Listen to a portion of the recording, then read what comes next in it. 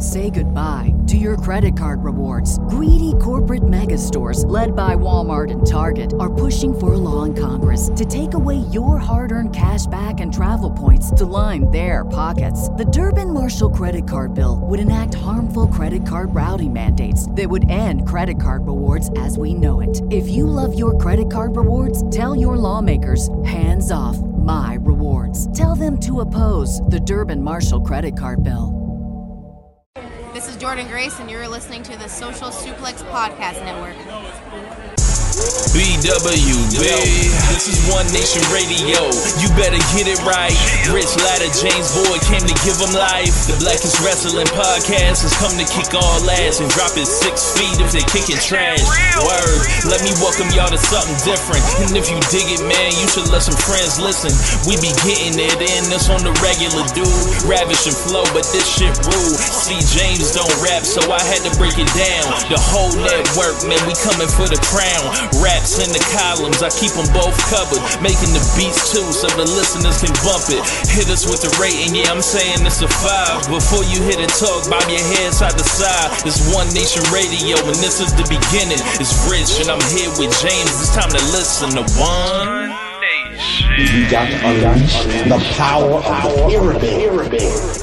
This is Mike Sempervive from WrestlingObserver.com. Check me out on Wrestling Observer Live every day. And also check out your boys, Rich and James, on One Nation Radio. Hi, this is Kenny Omega. We're listening to One Nation Radio.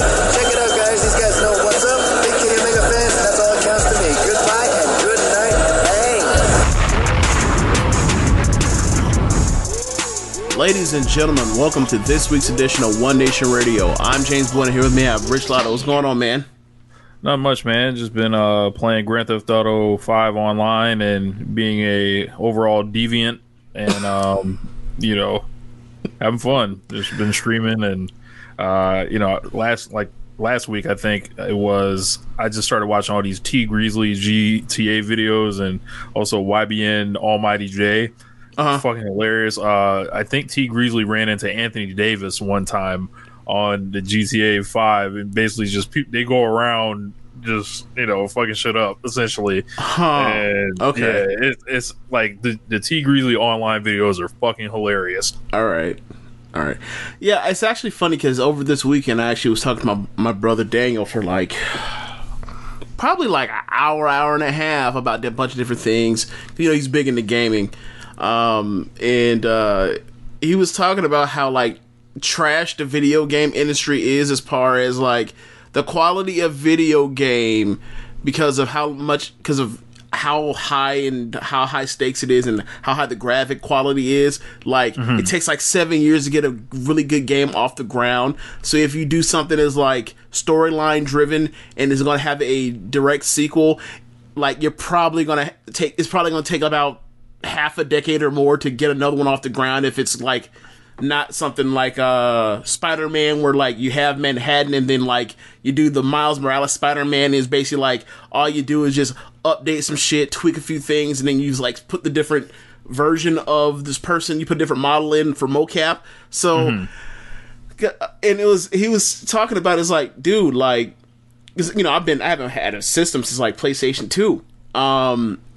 And he had mentioned yeah, man, I don't know if you know this, James, but GTA 5 has been the best video game for the last 3 generations of consoles. And I was like, are you serious? And he was yes. They put out GTA 5 on PlayStation 3 or whatever, right. And was doing the online, and they've been supporting new online updates ever since, and it's out on PlayStation 5 right now, I believe. Right. And that's what he was saying. He was it's so hard. I just bought PlayStation 4 I had PlayStation 4 and I copped the, I had a $25 gift card from Christmas and I got on Amazon, the premium edition. So I had a bunch of money. I got a small loan of $1 million to start with online. So I was already in the money. I have I'm off running in the online mode and, I like the Rockstar games. So I was already familiar with the newer kind of controls from Red Dead, and Red Dead is even more Red Dead is even I think Red Dead's better personally. I'm glad you mentioned that because this is what he said. He said the only people that you can trust for putting out or very good games with everything you want are Rockstar Games. And then he talked about Red Dead. That's exactly what he said. Red Dead was fucking amazing. Like, there are people that will try to say it was boring. It was like, no, the level, like, the controls were incredible. The story was incredible. The time period, the animals, the stuff you can do on the side, like, everything's amazing, pretty much. But in GTA 5, it feels like almost like a more primitive version of that, controller because it came wise. out like a decade ago or whatever. So, yeah. So if you played Red Dead, like, you can play GTA 5 like pretty seamlessly. Gotcha. I have no interest in really playing either one, but I've just been ever since like the Spider-Man game came out, like, I've watched walkthroughs and I'm like, I don't really have much of an interest in playing the video game anymore. And like, quite frankly, until this happened, I didn't know I had any interest in watching anybody play a fucking video game. But it was like, like, if you get the right title, the right story where it's like, similar to like a Metal Gear Solid type of thing, where it's like my favorite set of video games where like them shits are movies that you happen to also have really good, stuff in between the cutscenes or whatever else, cinematic stuff, then like it can work for you. So it's like, my favorite sets of video games from PlayStation up have been the Metal Gears, and then it was like I stopped playing games, and then then this is right up my alley. If it's not like, if I'm not playing a video game, I don't have a system. So that's how I got hooked up on watching like Scooter Gaming or the Rad Brad. But anyway, yeah. So we talked about a bunch of different things. We had talked about the Rockstar thing and all these games, especially like the Cyberpunk 2027 fiasco with like. He was like, if you have that on a console, I don't know what the fuck you're doing. That's what he said to me. He's like, the only way that shit's gonna work out for you is if you have a high level PC to run all the, bad programming they've done on that. And I was like, well, if this is so highly anticipated on itself, why didn't it get time? And he explained it's like, this industry is so screwed up or whatever. Who that's beside the point. Well, I'll talk more about it off air, but yeah, man. President Trump has been impeached for a second time. Hey, this is the last One Nation Radio of the Trump era. Cool. Like, whatever. It's been a fucking nightmare. It's been a nightmare. Wow. That was a long 4 years. Ass 4 years. Yeah, especially when like it's real long 4 years. 8. This last year has been 5 years, so Yeah, it about evens out. Yeah. Like never has a one-term president felt like they've been there for 3 terms. In the way that the way that Trump has. Yeah, man. It's crazy. It's deserved, obviously. This is taken off of what we talked about last week with the Capitol riot, and there's now even crazier stories about the Capitol riot, just as how dangerous it was, how close people there was to being like, worse than, 4 or 5 deaths. 1 minute, Mike Pence isn't secured yet, and then a minute later, the mob comes through. The last line of defense between getting to some of the congressmen and women are literally like 4 people in a hallway. Like, it's, in some cases, a single police. Yeah. It's wild. We now are reporting in rumblings that this may have been a fucking inside job. Absolutely disappointing. Throw them under the jail. Lock him up. I mean, that's kind of the way this is going to go.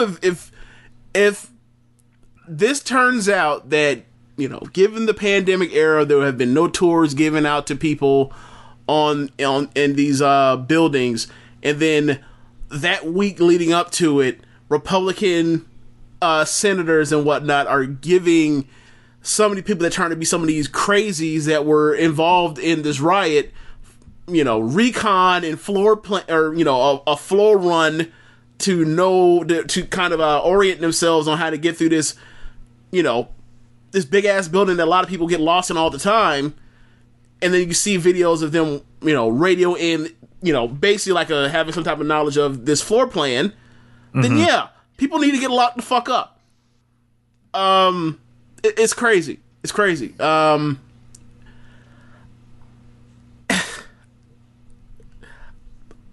Yeah, it's only going to get crazier. It's only going to get crazier. It's only going to be crazier. And you think the inauguration is Wednesday? I talked to my dad earlier today. My dad lives in Washington D.C. He's not planning to go out very much. He's anticipating some bullshit happening. And aren't we all? Like, yeah. I think Biden might as well go ahead and get inaugurated on GTA 5 online, and then everybody can just show up. That might be the way to go. Think how crazy this is, right? First black president, his inauguration day, 2008, and we all thought, don't leave out that fucking truck. Do not leave out that fucking truck, right? Yeah. Or at least not everybody, but a lot of people thought like, don't leave out that fucking truck. It'll end up being like Eddie Murphy on Delirious making a joke about if Jesse Jackson won the presidency and him doing speeches while dodging like he's Barry Sanders, right? Yep. That has to be a concern if you're Joe Biden. Yeah.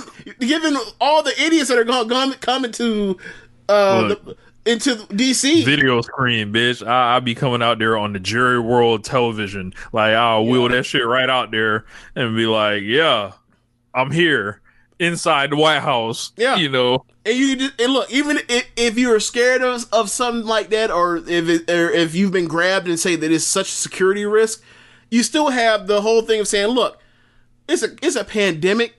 I understand that we were going to do this like I think the same number of people have as a State of the Union thing. You could be like, we ain't even going to do that.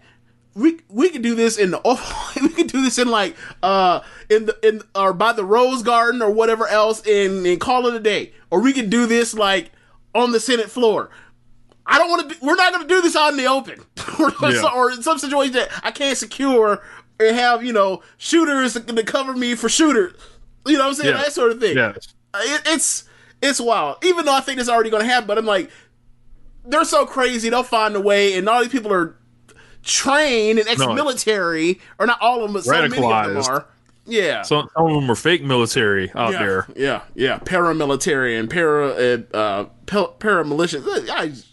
So I just want to say this about Trump. He was impeached twice. Mm-hmm. He lost the popular vote twice. Yep. Lost both the House and the Senate for his party in his only term. You said he lost the House. Remember when he said you're going to do so much winning? You're going to get Mm-hmm. Like you're going to get tired of all the winning and everything else. But all of this shown is that this grifter is an ultimate loser. Yeah. So yeah, and as he's the president, can't wait to see him fly off. And as he's the no longer the president, there will be proceedings to make sure that he can never run for office again. Yep. After this, so yeah, there's that. Let's do the right thing, senators and Congress people. Let's go ahead and secure that. Let's do the right thing. They're trying to get their own people knocked off, Rich. Yeah. It's my job. All right, so I guess times. That was the biggest international and national news of last week or since we've done the show. It's Martin Luther King Day. Yeah, it is Martin Luther King Day, which makes it even funnier given some of the people that, every year...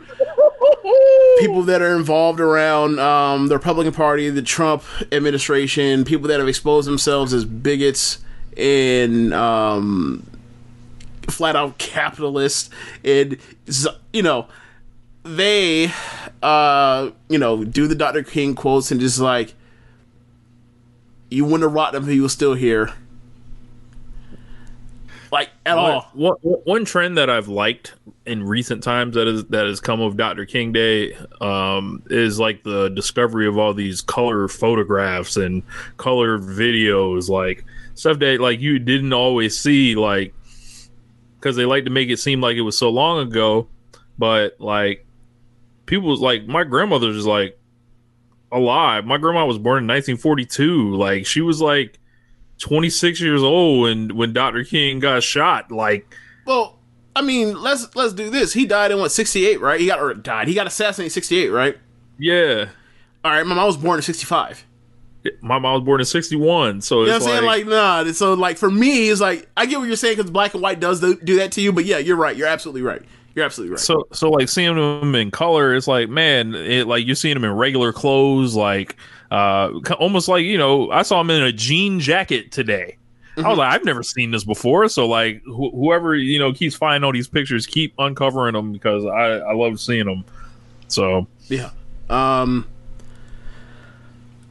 it's crazy to think about as far as, you know, Dr. King and Dr. King's assassination and what happened last week on the Capitol, or 2 weeks ago, or whatever, the 6th, I think. Yeah, January 6th on the Capitol.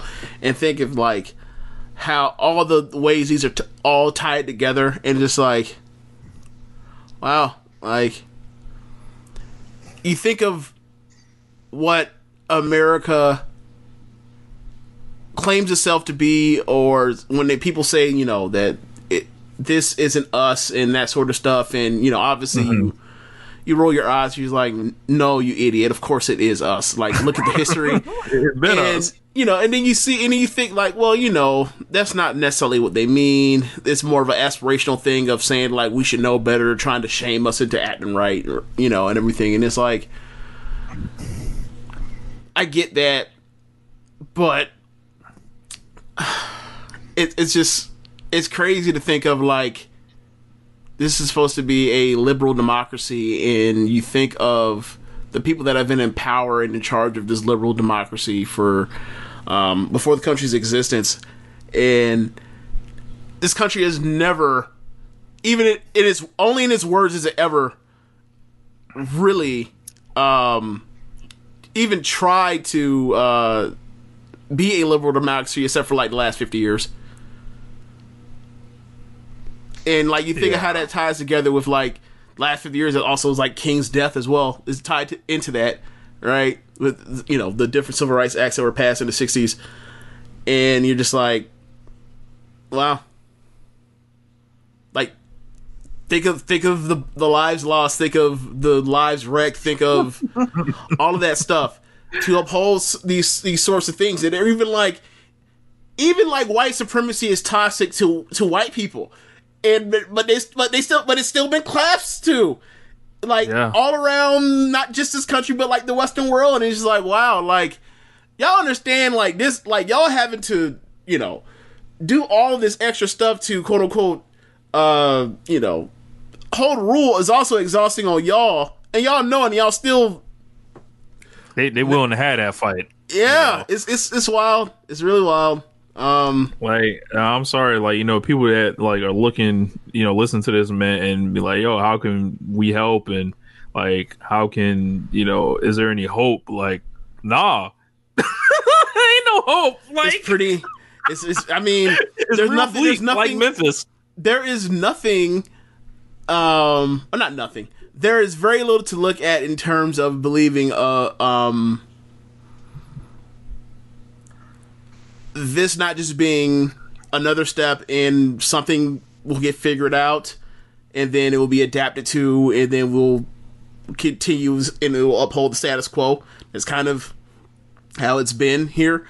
Like, I will say that Trump losing in the fashion that he did was a bit of a spark. And, you know, it got my blood pumping. Yeah, it's like those are what gets you going, like the small little moments in the mosaic of, you know, the history of this country. Is like, wow, that's bleak. That's real bleak. Yeah. But yeah, I mean, like yeah. I think when you talk about hope and optimism, I think the proper path is always like to look for hope in your own lives and not in the macro, because if you get so tied up worried about the macro, which, you know, there's a lot of reason to be stuck on that or to be concerned about that, because, you know, that's most of us. But if you can find moments in your life, in the lives of your friends and family and people that you interact with on a daily basis, I think for me, that's how I kind of keep my mental health together. At the worst times, like stuff like this, seeing just like, damn, they really hate. It's that toxic. So, you know, that's kind of the only real advice I have for anyone, or if you want to become a rapper like me and make songs about it. So I have a new project coming. I'll have a couple songs addressing the last, like, you know, year and shit like that. So like, yeah. I don't know who is going to write the definitive Trump administration book, but it's going to be a Herculean task to keep that thing under 400 pages. It's going to be so hard. No, bro, they gonna have to break out that Simmons length, that 700. I'm just saying, like, someone's going to do it. Someone's going to do it. Like, you know, someone's going to have the you know, so we're a book that someone is going to hold up and say, this is the, you know, the one that in the next 5 years or so, you know, just in the short view. The long view, there'll be more, obviously. There'll be more for the rest of time. Like, beyond our death, there'll be books on this nonsense. But there's, in the next 5 years, there will be one that will be held up as a quote, at least for that time, it'll be the quote unquote definitive thing. And I just can't imagine that thing being on 400 pages. I just can't. Anyway, I guess we move on to fuck 'em. Yeah. We can move on to far less troubling news, depressing news. James Harden has been traded from the Houston Rockets to the Brooklyn Nets. This is immense. This is going on at the same time that Kyrie Irving is on a sabbatical hiatus, work stoppage. I don't know what you want to call it. He's not playing right now. No one knows why he's not playing. I'm not really that concerned why he's not playing. These games are January games, and, you know, word sounds like they expect him back. So if they expect him back, Kevin Durant seems okay with it, then it's not a problem. It only becomes a problem if Kevin Durant has a problem with it. So if it's good for him, it's good for everybody, I guess. So eventually he'll be back. James Harden and Durant have played 2 games since. They've won both. They just beat the Bucks. They look really good together. Obviously, the history with them in OKC. But I don't know. Where do you want to take it off with this, Rich? Let's see. I think it sucks for the Houston Rockets. And the fans in Houston that have literally tied their identities to James Harden and defending him and, their style of basketball for all these years, and to see him cry and quit his way out of town and then go exactly where he wanted to, that was kind of disheartening. But it was funny. He showed up all fat, not out of shape, and then someone, finally had the it was only so long that locker room was gonna let it slide, and then Boogie actually said something about it, and then the next day it was we're keeping James away from the team and probably for his own good. The locker room responsible guy, DeMarcus Cousins, the guy that we know on the record cussed out multiple head coaches in front of his teammates. That guy is the quote unquote guy as far as no, we don't have it up to here. It's like, okay, sure, DeMarcus. Yeah. So I've never been like, a big James Harden fan or anything, but he's a great player, and putting him with KD and Kyrie Irving is like a devastating offensive combo that I've tried out in video games before. Like, I don't know why they so late. I've been, experimenting with that lineup. You get your OKC Thunder reunion. I think Kevin Durant probably secures himself as like having the most, superstar help I think of anyone ever. Like, it's like his whole career he's been playing with great talent. What I get you saying, the young Thunder, Westbrook becomes all NBA guy. Harden should have made the All-Star team his last year in OKC, but didn't, and was going to make him in the future, obviously. Go to then you look at the Warriors and you look at where he is now with Harden, in Kyrie. I get what you're saying. I mean, I'd have to look it over. You're probably right though. It's I don't really he's up there. Like, they looked like they were going to the finals. I think from the first game I saw them anyway without Harden. Mm-hmm. I still think they're going to the finals, and the Lakers will be waiting for them. And it'll be very interesting to see. There's a lot of narratives at play. I just wonder which ones are going to bubble up. I think the Lakers are a better team right now, but that firepower, those three guys, whenever Kyrie's locked in, that man is unstoppable. He can finish at the rim, and if he gets hot, it's a wrap. Harden, the same thing. If say he does stink, he's prone to do in the playoffs, in a big game. Kevin Durant's right there. He don't be stinking. So, and also you got Kyrie Irving in a role of not having to be the leader or the person that you look to at all times or most times on a team. And when we've seen him do that, we've seen him be great. So. I think the thing for me was, similar to when Chris Paul got to the Rockets, it was so many people doubted, how can they share the ball? And, Chris is so ball dominant and James Harden is so ball dominant, and you can come up with lineups to split time and then come to crunch time and then you can handle that. You do all these different things you can do to, not have to worry about someone, icing somebody out or that sort of thing. So I think that another thing is they also all three of them want to play together. So it's that's 80% of any of that chemistry stuff is worrying about that stuff popping up is nah, I don't think so, because they want to play together. The Harden and Westbrook thing, they both. To be fair, James Harden has wanted to play with a lot of people and it hasn't worked. But what do we mean by hasn't worked? Do we mean it didn't work as far as their chemistry ultimately failing them, or it didn't work because they weren't good enough? It always ends in get this motherfucker out of here. You didn't answer my question.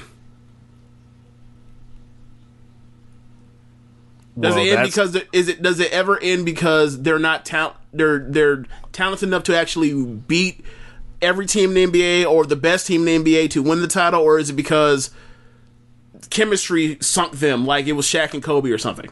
Because I don't think it's ever been some Shaq and Kobe, or name another bad breakup that you can think of. I always think it's they're on a team that has 2 stars and they're up against a team with 2 or 3 stars and they lost, and you shrug. But if you want to boil it down to that simple thing, if it's just a star thing, but it's when you're on your home court and you're going out and you're getting hoed But did they get hoed? But did they get hoed because Chris Paul and I can't even say Chris Paul because Chris Paul tore his hamstring. But did they get hoed because James Harden and Dwight Howard didn't get along, or did they get hoed because because James Harden had a bad game and he went out when their best player had a bad game? I don't think it could be James Harden is a choker and a bad chemistry guy, and the guy that he had bad chemistry is a guy that everybody hates even more than James Harden. It's damn, everything is James Harden's fault when it goes wrong. Everything and I'm not saying yes, when you play bad and you get sent out, yes, it is your fault. I'm not saying he should be absolved of that. What I'm saying is it's hard for me to fathom people saying that that guy is It went bad with Dwight Howard. It went bad with Russell Westbrook, even though it really didn't go bad with Westbrook. And it went bad with Chris Paul. And it's like, well, what do people say about Dwight Howard and Chris Paul? It's like, it to me was like, I don't necessarily think the James Harden and Chris Paul thing was some disaster. It's like, they were up 3-2 on the Warriors. His hamstring went out, or Chris Paul's hamstring went out. They lost. They go and play next series. By the time they're next year, like, Chris Paul got hurt in the middle of the season. James Harden completely decided to go and say, in order for me to carry this team into the playoffs while Chris is out, I have to change my game to go strictly isolation. And he did that. And then when Chris Paul came back, he refused to adjust. And when Chris Paul would have the ball, James Harden was deciding not to partake in the offense, and they were playing 4-on-5. Chris Paul said, hey, we can't win this way. Chris Paul was right. And James Harden has more or less, or until he gets to Brooklyn, has played like in that mode from 2019 to now. And now he's in Brooklyn, and he's back to being the James Harden before that happened. Like nothing happened. It's like, for me, you could say, like, yes, he should have adjusted, but you know how it is in the league. Like, are you going to listen to Chris Paul when you're that much better than him at that point in time? Because most people don't. That's the history of the NBA. Why should I listen to you? I kill you in practice all the time. Or I'm way better than you in practice all the time. And, like, if you want to say, James Harden's commitment level or whatever else, because of all the strip clubs or his physique at times, whatever else, have at it. I got nothing on y'all for that, because it's there. It's obvious, right? We always talk about players burning the candle on both ends. That's, we talk about Iverson. We talk about Michael Jordan retiring 3 times, right? So, like, for me, just like, that dude, in this situation, like, I feel like this covers his shortcomings. Like, are you worried about him shooting a team out of a big situation when, like, if he misses a bunch of shots, they'll just take the ball out of his hand and give it to Kevin Durant or Kyrie? Like, I feel like that takes up a lot of the thing. And that's the same thing with the Chris Paul thing. Why I thought they was going to work, which it did for the most part, was that it's like, Harden is trying to either farm fouls, take threes, or get to the hoop. He doesn't want to take any mid-range. You put him with Chris Paul will take all the mid-range you got. And it was a perfect marriage until the man's hamstring went out. And, now he's on a team where it's like, all right, late game situations, Durant can handle that. Kyrie can handle that. Mid-range shots, those two will handle all of that. So for me, offensively, I think it's going to be a perfect match given how they can all shoot, even when you got Joe Harris out there, there's 4 shooters. Defense is my only concern with them. I think they're going to cakewalk to the finals. Yeah, they should beat the shit out of everybody in the East. Like, it shouldn't even be like unless like Embiid like just goes all world like Olajuwon. Like, I think he's gonna be more like like some of those Shaq 40-20 games, and that still might not be enough. What's the crazy thing about that game 1 of the 2001 finals? Like, lost in the fact that Iverson went off for like 49, 48. Shaq had 40 and 20 in that game. No one remembers that. Yeah, bro. It helps. It helps when Todd McCullough is guarding you, bro. And then game 2, Shaq did it again, 40 and 20. It's like, yo, this dude was outrageous in some of these final games. Like, looking at Shaq, some of y'all young don't really remember what Shaq was, just thinking he's just this gigantic dinosaur or whatever else. I want you just to go to Basketball Reference, look through some of those finals game logs, and be like, oh my god, he almost had a quadruple double in the finals. Like, he was outrageous. But yeah. Anyway, I think we're staring down Lakers and Nets. I think that's really what we're talking about. We're staring down Lakers and Nets. Right now, obviously, the Lakers are a better team. Like, I think they're so good that, like, they're not even playing hard. I actually watched them on, I think it was Friday. They're not actually playing hard, and they're still beating teams by double digits. It's kind of crazy. LeBron is playing low minutes, and because he's playing low minutes, he's playing with high energy, and like I think he's probably the front runner for MVP as of this moment, given the record and the numbers. But whatever else, obviously it's early. Like some of the stuff will shake out. Like I think someone will emerge out of in the next coming months that'll supplant LeBron if he doesn't run his minutes up eventually. But yeah, I just I don't know who's going to win. I think the series will be going 7. I need to see Kyrie with them for like a month to kind of get an idea of like where I would go for who will win in 7 between those two. I think it's imperative for the Lakers, not imperative, but I think it will be important for the Lakers if they ever potentially could get fans for the finals to get the best record in the league. So it comes down to Game 7. You have fans there, and then you can watch that.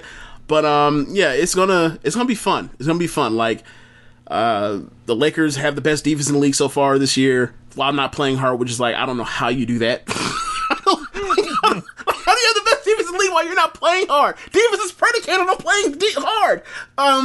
But yeah, like I think they have. Given the way they play, I think they have like 2 or 3, maybe even 2 or maybe even 3 years left as far as how high they can crank this shit up when it comes down to it. So, given the kind of potential and ceiling the Nets have offensively, I think this could be. I thought I never was going to be able to see something that looked like the 2017 Finals. But yeah, we might see it again. I thought I was never seeing that again. That's crazy. Yeah. Yeah. So, I guess, yeah.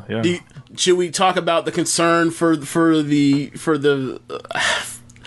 fans of teams in small markets? Houston's the fourth biggest city in the country. But should we worried about teams having superstars and them leaving, or can we just be okay because teams get rid of players all the fucking time? Oh no, I'd rather it's weird the tactics that I feel like are happening, like how people force themselves off teams in the middle of contracts, and just all right, if there are no contracts, it's like this is just a mercenary league, and I like that a whole lot less. I don't care. I've always seen it as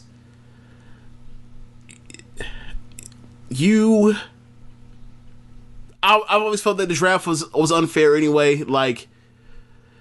That stuff. If your argument is how else we're going to distribute this talent, then make a salary cap system with no max salary, and then that will straighten itself out, right? If you have the potential to make $70 million, I don't think you're going to pass that up to go play for $20 million. I just don't. And win. I think that a lot of this stuff, when people complain about the talent distribution and say, well, only X number of teams ever win, is like, all right, well, how many teams have won NBA championships in the last 30 years? Let's do this, right? The Lakers have won 11 championships in the last 30 years? 31 years? Yeah. The Bulls won 6? Yep.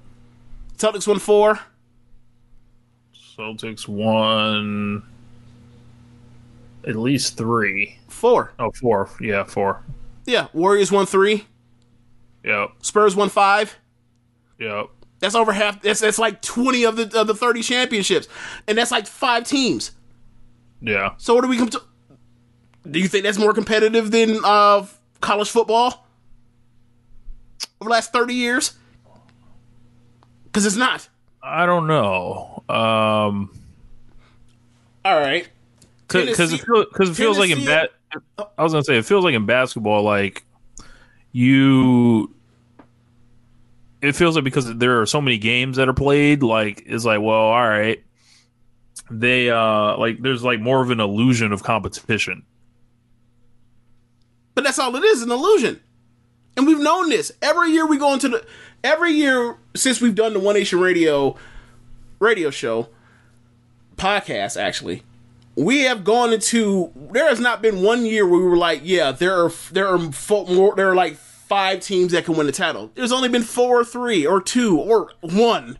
I don't think it's necessarily even about like just winning the title in a lot of cases for people too, because people follow like, you know, their teams for years and years and years, and it's like you get, you know, you get it taken from you, or, you know, I don't know. It's like you can gain in this system and then you can lose in this system, because all of a sudden your team could have like, you know, like you can be a Cavs fan and then you have like 3 All-Stars. Like you can, I think it goes around more than it gets credit for, but like it just like the optics are fucking terrible. Like what Harden did like to start this year. Like it's just like, how do you root for that? How do you be happy for that? Dwayne Wade had to come out here and cap talking about, you know, try this on for a narrative. Like it was like a smiling picture of James Harden in his Nets jersey. He was like, you know, I'm happy for that black man. Like it's like, bro, this ain't have shit to do with him being black. Like this is like, that's not why people like,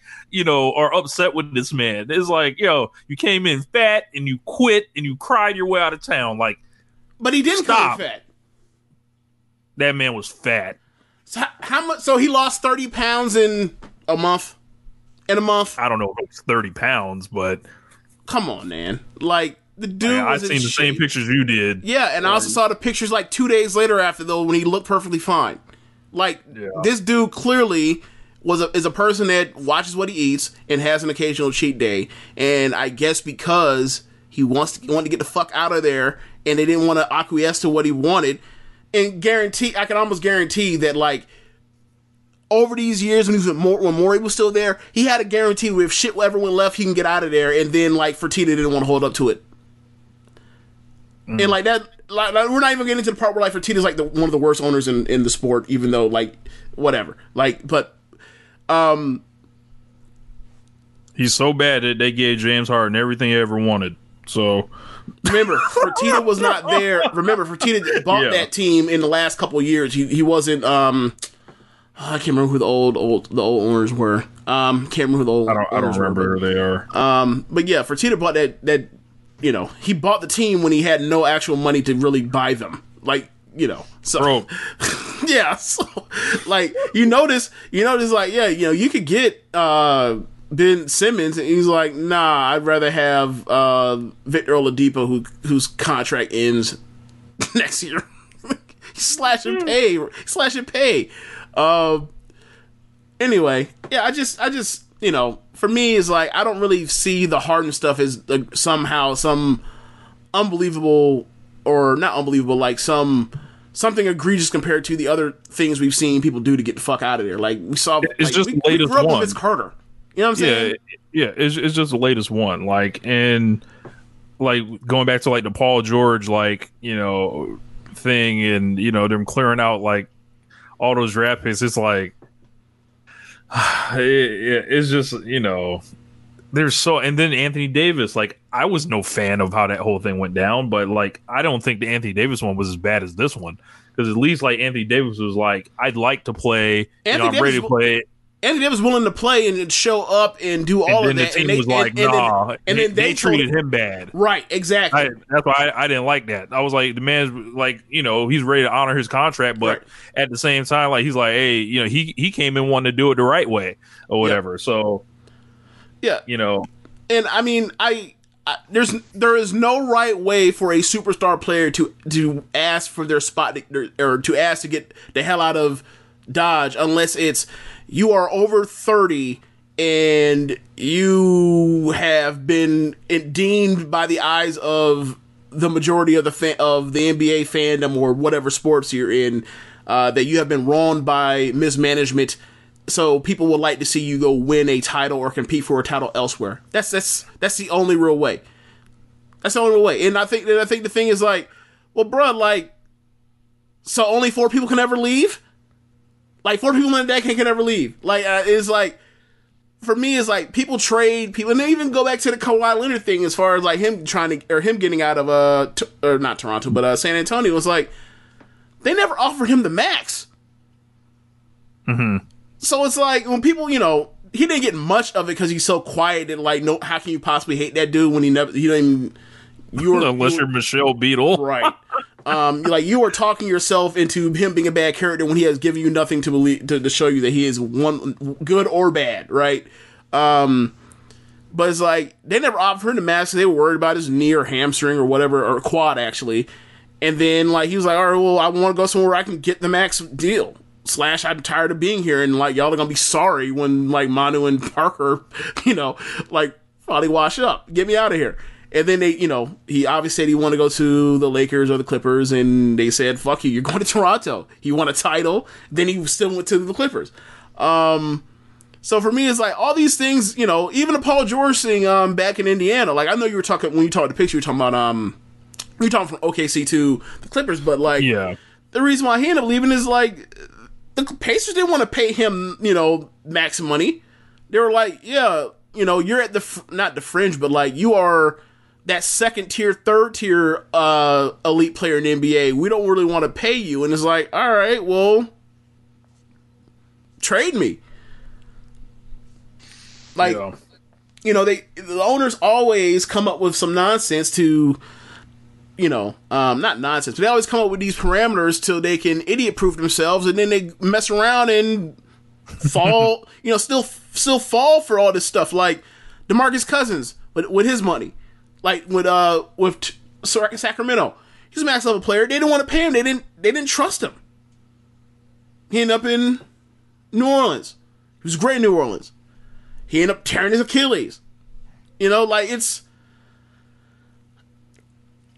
always trying to figure out, like, for me, it's like, hey man, like, y'all make all these decisions and it's cool, but then the second, like, a player who, quite frankly, the top 5, 6, 7, 8 players in the NBA, like, I trust building around them and what they want than what y'all want to do. So it's just weird. Like, I feel like, I feel like if this was a actual free market or whatever else, this would sort itself out and we have to worry about these things. But because it's tied, people are so tied up to their identity and their community when it comes to these sports teams that they can't just like let this shit run like they run anything else. And then you throw in the racial component. So for me, I'm always just like, I don't really know how to handle this, but like if I am a superstar, I don't really feel comfortable just leaving it up to y'all. I won't know you're incompetent. I won't know you're incompetent until it's too late.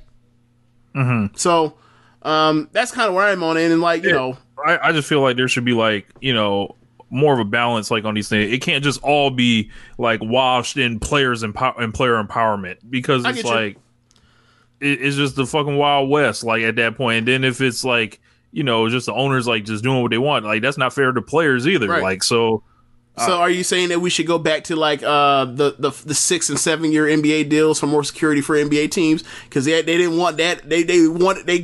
Their last lockout was, hey, we're tired of those. We want the 5-year deals, and then all of a sudden they're like, oh my god, they're turning down money. The money won't get them to stay in Oklahoma City. What are we going to do? Like, don't. Yeah. It's like, be a competent franchise, buy 2K and learn how to play GM mode and learn how to win and put the roster together, so that's why I'm just cheering for LaMelo now. So, LaMelo. Can you imagine? Yeah, man, let's get to this. Hold on real quick. Speaking of LaMelo, like, I haven't talked to you about this, but like, have you seen Gordon Hayward since he's been back? People said that this man has been playing like he's upset with the results of an election. He's stupid. He's been playing like he's worth every bit of that money he got. To be fair, since he came back, so like keep an eye out. He's due to drop anytime because he's always injured. Given ever since the second point on the Celtics jersey, he's always been injured. But yeah, I'm glad that like he's playing well, because he's like. I've always liked this game. That contract looked terrible, bitch. Like, I'm not saying it's not, like, because my whole thing isn't whether or not he can play up to it. Because like when he could play, yeah, he could play up to it, but I don't trust him to stay healthy. right? Like, that's one of those contracts where it's like, you know, you give Chris Paul the max 2 years ago. It's like, you know what this means, right? You know, he's going to miss like 6 weeks of every season when it comes to this. Like with Hayward, it was even worse. But you know what this comes with, and like if you're willing to pay that fine, I wouldn't have done it if it was my team. But like, you know, for some reason, people love that dude a lot.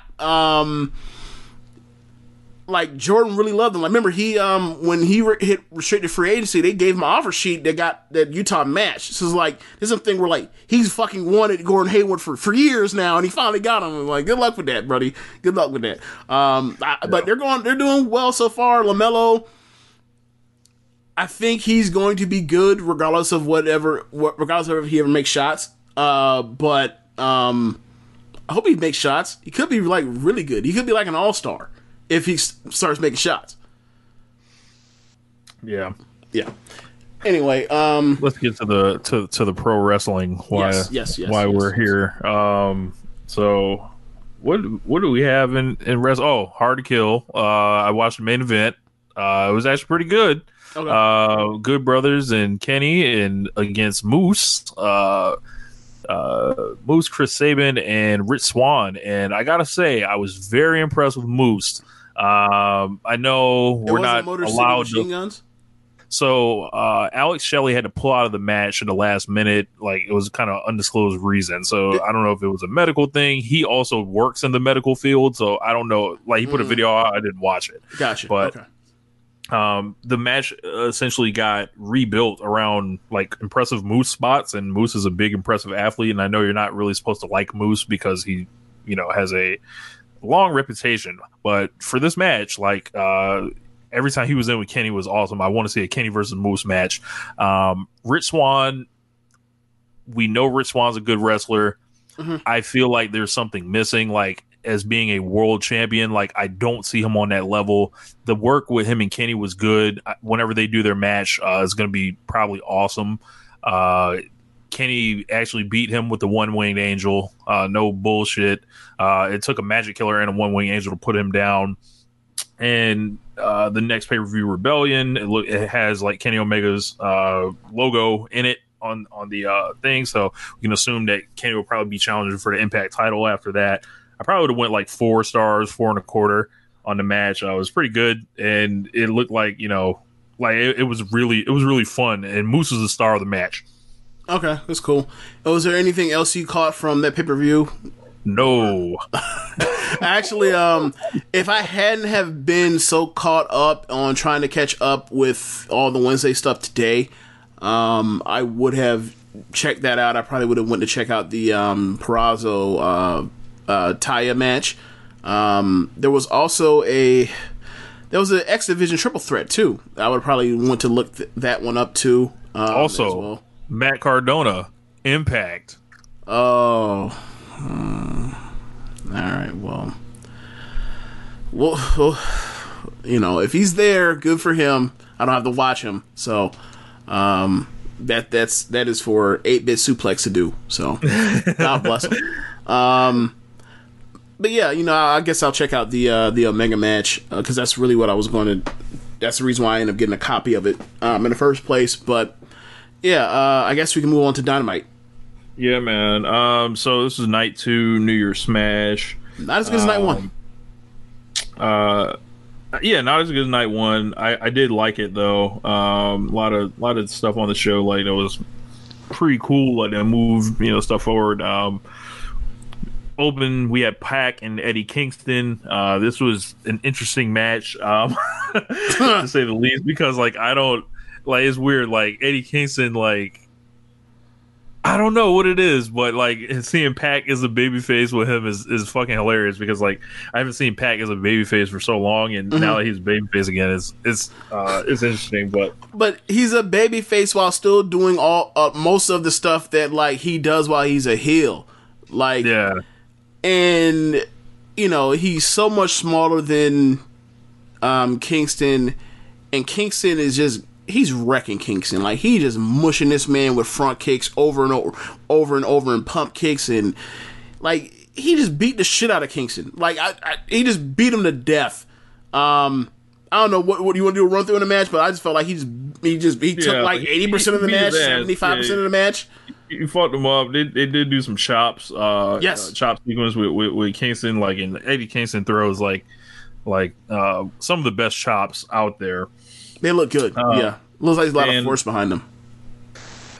Pac gave him the top rope enziguri and the superplex. Pac also locked on he gave him the black arrow for the win, and then put on the brutalizer until Butcher and Blade ran out, and then they all squared off, and Lance Archer's music hit. Lance and then Jake came out, and they had some words for each other, so I don't know where that's going, but it's like, maybe Pac versus Lance. I'd love to see that. Yeah, that'd be cool. We had Miro against Chuck Taylor. This was actually all right. It was very short. He defeated Chuck Taylor, and Chuck has to be his butler until Penelope Ford and Kip Sabian's wedding, which we had like beach break, I believe. Miro beat some more ass, so he still hasn't lost. So what's he like, 5-0, 6-0? 6 or 7, I think. Yeah. I was surprised by how much offense Chuck Taylor got in. This match could have been done a lot quicker. Obviously, you got to give Chuck Taylor something, but he was all over Miro. Miro was selling around for him a lot, and I'm just like, I don't know. It's such a departure from what we know of Miro and how he got over in WWE. That it's almost like it's disconcerting for me. Like, I'm not saying necessarily it's bad, but it's still jarring to see this dude sell for someone at the level of Chucky Taylor. It's like, he should be fucking murdering this dude, but whatever. We'll see what happens with the slave thing. Yeah. So he's gonna be a slave. Orange Cassidy powerless to do anything about it, and I think this is going to lead to an Orange Cassidy Miro match, which will be very interesting to say the least. And I'm not necessarily even talking about the quality of wrestling. It's just like the styles, the approach to the match, what the finish is. Lots of questions there. Is he going to risk his freedom for his friend's freedom? I don't think that's going to be, like, if you want to do it funny, like, you gotta have like if you're Miro, you gotta make Chuck Taylor start like costing Orange Cassidy matches and shit to fuck with them. Go in there and hit your finish on That's them. exactly what we need. What? Screw job finishes or screwy finishes and Orange Cassidy matches. That's exactly what we need. We'll see. So up next we had Matt Hardy and Private Party. They were interviewed after they signed with Matt Hardy as their manager. Matt Hardy was going to speak first, but Private Party was still excited about Hardy's, being their manager, until Quinn complained about Hardy taking a larger chunk of their earnings than they thought. So they called Matt a money-grabbing carny. Hardy also said that Private Party was nothing before him. He demanded that they listen to him from now on. So, this is pretty funny. Like, they so originally it was supposed to be 15% each, and then it like got to like 30%, and I think it has jumped to since 50% of Private Party's earnings are going to Matt Hardy. So they may as well have signed with Birdman. If that's what, like, what the fuck? Like, at least with Birdman, like, you can stay at the crib. Look, you can pretty much drive through and take any car off the lot if you want. There are less restrictive Death Row Records contracts. It's just ridiculous. Like, so I watched the undercard of Dynamite and NXT from the January 6th shows, and like to see them sign them contracts. And you talked about this last week, but to see them sign them contracts with Snoop sitting right the fuck there and just like, yeah, go ahead and sign them. Like, damn, Snoop, you ain't gonna look out for these black men. you know what the fuck's going on with these kind of contracts. Damn.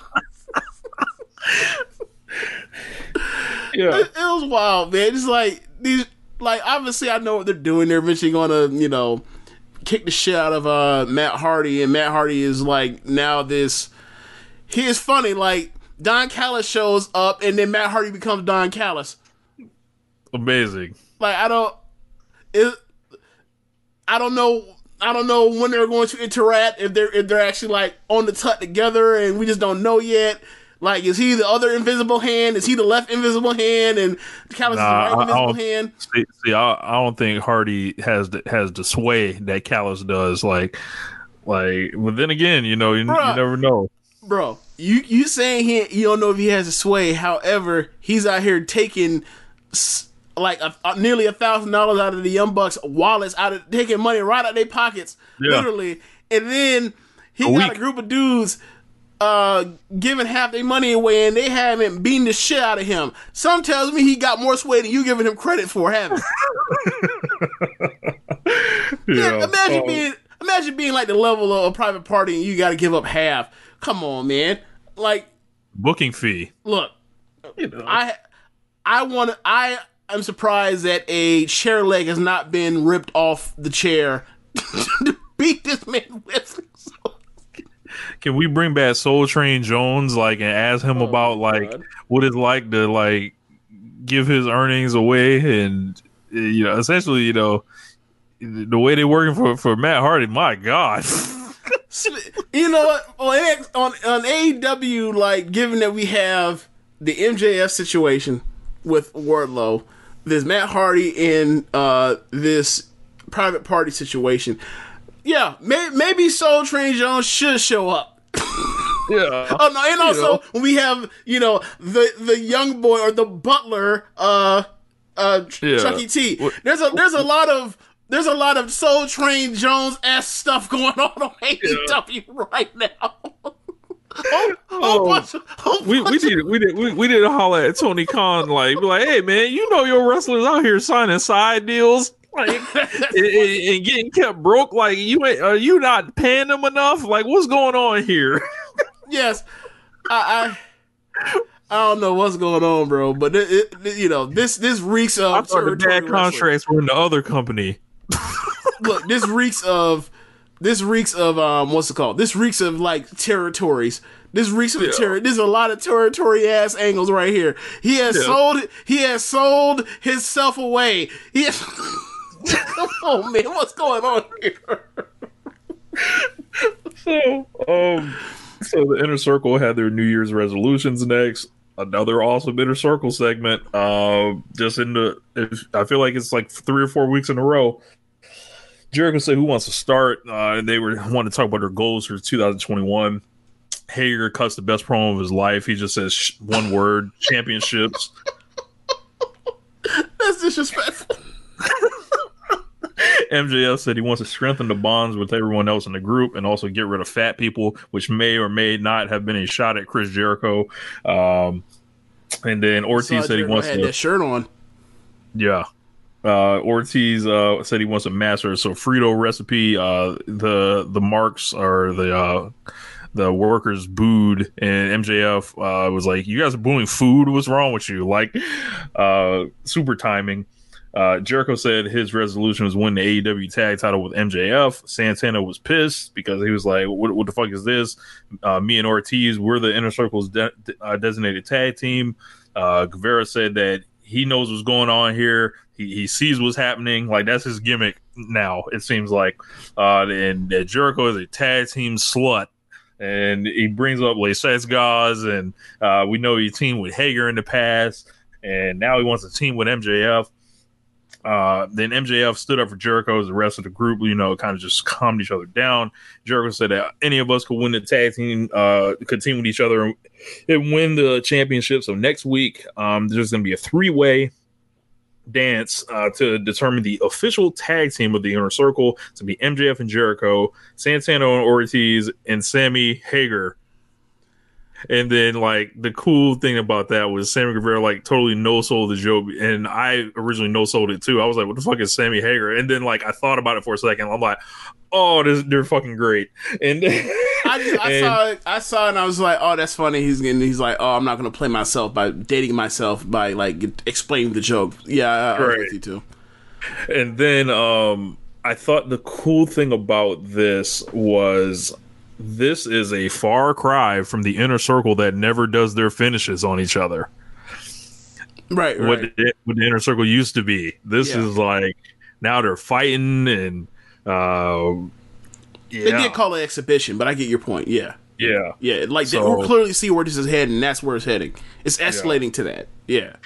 Look, and the day they all walked the dog with Jericho, bitch, I'm gone.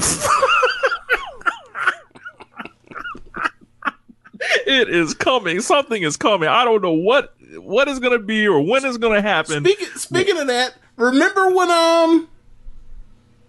what was it? When he was trying to convince Moxley to join the Inner Circle, didn't he say that he was going to give him 49% of the Inner Circle LLC? Yes. Jericho's scamming them too. Yeah. What is going on with all these scams in AEW? We're discovering this live on air. There is around every fucking corner. There is a scam going on. Someone is getting robbed on AEW television. So I didn't realize it until just now. I was like, bro, they've been scamming each other on TV for like a year.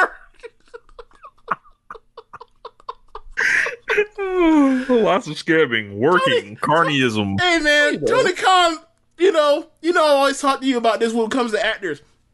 To where if there's an actor that plays a role of a villain or a evil person multiple times, where like that they mostly almost get typecast as that, then it's like you have to question that person in real life whether or not that person's a fuck nigga or not.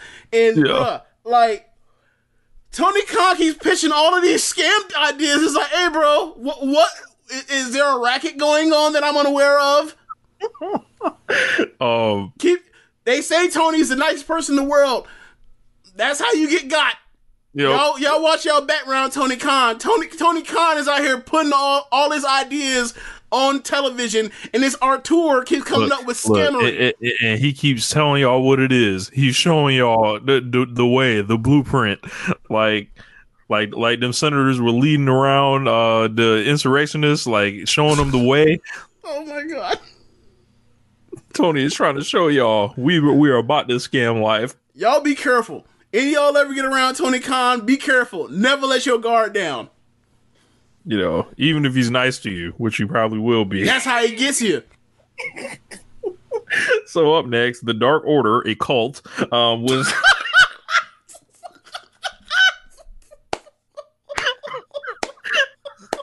Speaking of another fucking scamming racket. The Dark Order. They were interviewed about what's next. Evil Uno said they're going to perform in Brody Lee's name, but they have to be better people. It starts next week when Hangman Page is going to team with the Dark Order again, and Silver was excited, and Reynolds basically was like, hey man, cut the bullshit. We want to know for sure, Page, if you're going to join the Dark Order. And Page said he would make a decision next week. Do you think he's joining the Dark Order? I think in order for it to continue on, it's going to need a front man, and I see no better person for that role right now than him. You could obviously, over time, keep it afloat, and then eventually move someone else off to it. But if you're going to have to pick somebody now, the person obviously would be Hangman.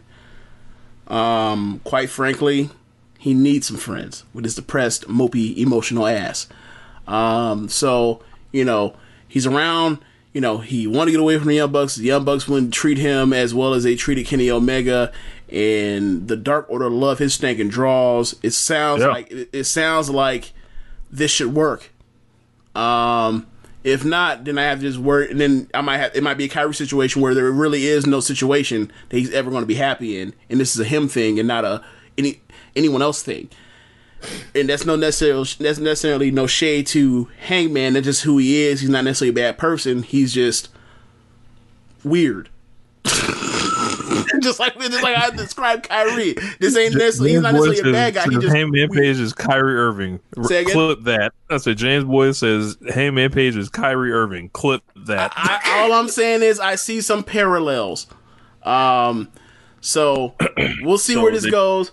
I would like to see him in Dark Order for the thing of like show progression when we go a year from now when he's not with them or whatever else, or 18 months when he's not there. You can see like, look at the growth this man has had after leaving Inner Circle. Look the path that he's led to come back to get to obviously Kenny. So that would be nice. In my opinion, I think that's a nice little look, and that's also a really good like I don't want to say side quest, but like we have somebody that is a main event level guy like he has been last year, and he's not in the title picture. You have to, send someone off on a journey somewhere so they can get back, and I think him going with Dark Order will be a nice journey. Yep. So up next, Kenny Omega, Don Callis, and the Bucks were backstage. And Don Callis swindled the Young Bucks out of making an entrance with them. He said, "You guys are the Young Bucks. You guys have a great theme song. I love it. And, you guys are big stars, big draws. Why don't you guys do your own separate entrance?" So Kenny does his own solo entrance. And then Callis took the mic and said the band's back together. And James, believe it or not, Kenny Omega and Don Callis got heat with me. For this stunt that was pulled right here. I felt like it was coming, but you just never know. When did you know that it was not going to be the Young Bucks? It was in fact going to be Gallows and Anderson. When did you know? When he grabbed the mic. Yeah. Once Callis grabbed the mic and he kept prolonging how this been such a long time, I was like, oh, it's not going to be the Young Bucks. Otherwise, they would all came out together. It's going to be Gallows and Anderson. Great. Yep. And sure enough, Gallows and Anderson with no music. That helps. Yeah. That helps. Smart.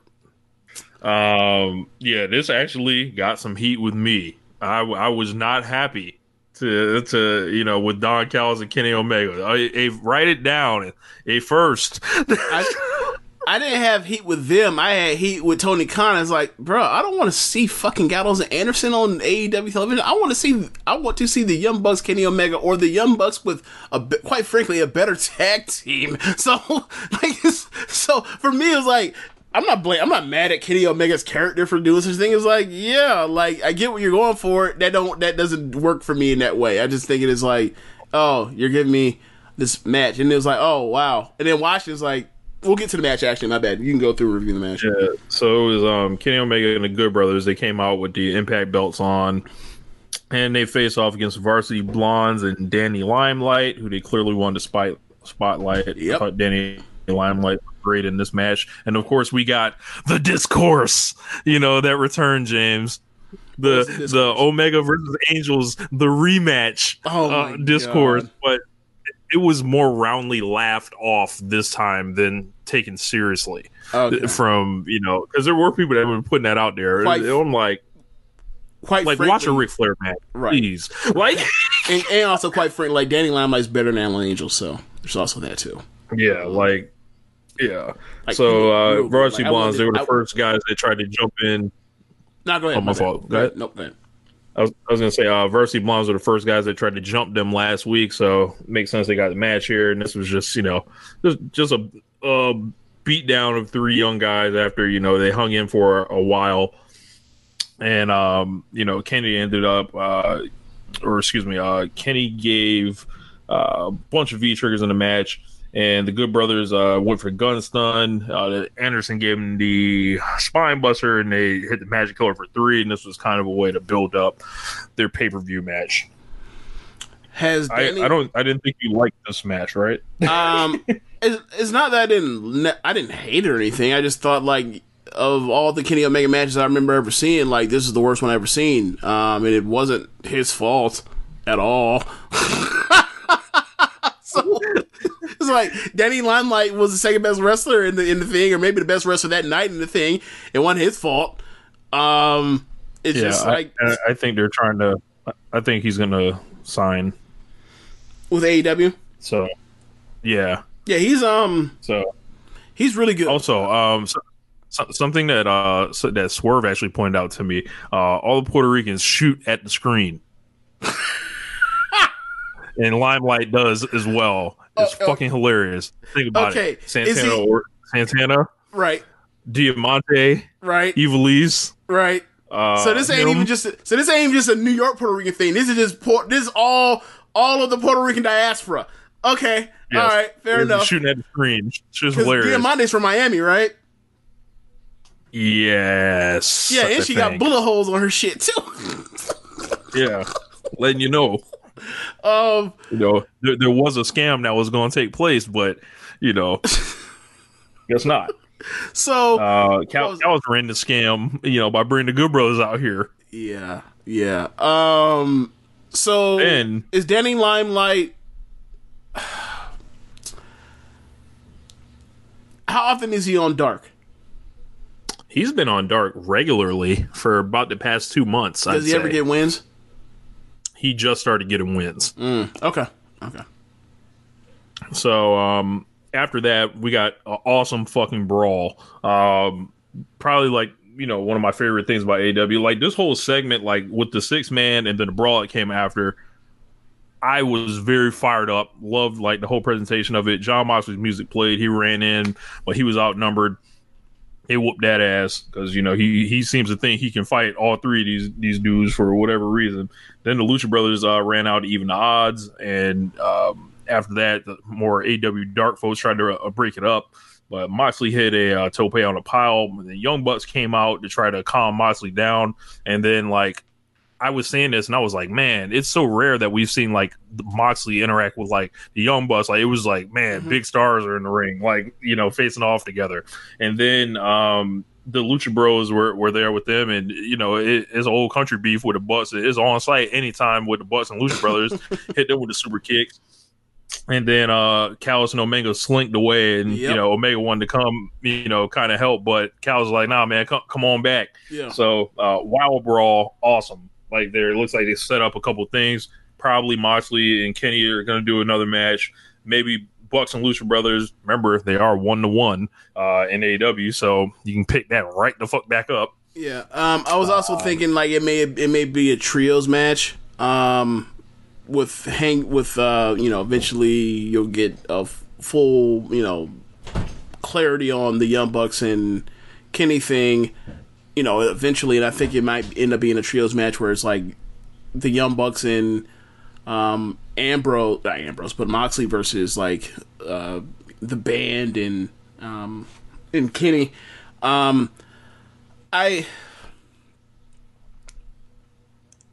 Where do you think they're going to do the Young Bucks versus the Good Brothers match? In AEW or in Impact? I think they're going to do an AEW. Okay. I don't know. Yeah, I would not advise the Bucks lose this match. I would not do that. Okay. If the AEW World Tag Belts aren't on the line, lose as much as you want. Right? I don't give a shit. But if they are on the line, I do not want Gallows and Anderson to be the fucking tag champs. There are a million other things you can do with those belts than that. That's just my opinion. Yeah. But if you imagine having the audacity to have a angle with 3 tag teams. One is the Young Bucks, one's the Lucha Bros, the others is Gallows and Anderson, and the team you're going to belt up is Gallows and Anderson. Are you out of your fucking mind? That would be. Yeah. Maybe in WWE, nowhere else. Does that make sense? Yeah, WWE is known to put a multi-man match together and then pick the worst person to win. I'm talking to you, WrestleMania 18 or 34 when Jinder Mahal wins the U.S. title. Randy Orton's in the match, Bobby Roode, Rusev. Who do we pick? Fucking Jinder Mahal. Goddamn idiots. So up next, we got a debut of The Waiting Room with Dr. Britt Baker. This was pretty funny. I think there have been better waiting rooms, but I'm a fan of the segment overall. So she introduced Cody. It was awesome because they did the pyro, the contractually obligated pyro, and they had the little sticks. so Cody can walk in. Yeah. I believe, the sparklers. Say goodbye to your credit card rewards. Greedy corporate mega stores, led by Walmart and Target, are pushing for a law in Congress to take away your hard-earned cash back and travel points to line their pockets. The Durbin-Marshall credit card bill would enact harmful credit card routing mandates that would end credit card rewards as we know it. If you love your credit card rewards, tell your lawmakers, hands off my rewards. Tell them to oppose the Durbin-Marshall credit card bill. Rebel was laughing along obnoxiously and, doing all the jokes, and Britt was just cutting everybody down because Britt's awesome.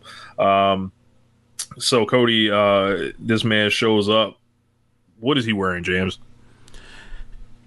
I mean, I asked y'all because I just watched it like 2 hours ago or an hour ago. I was like, yo, did he win the Masters? What the fuck is he wearing? He's wearing a green blazer. I think Dan said the same thing.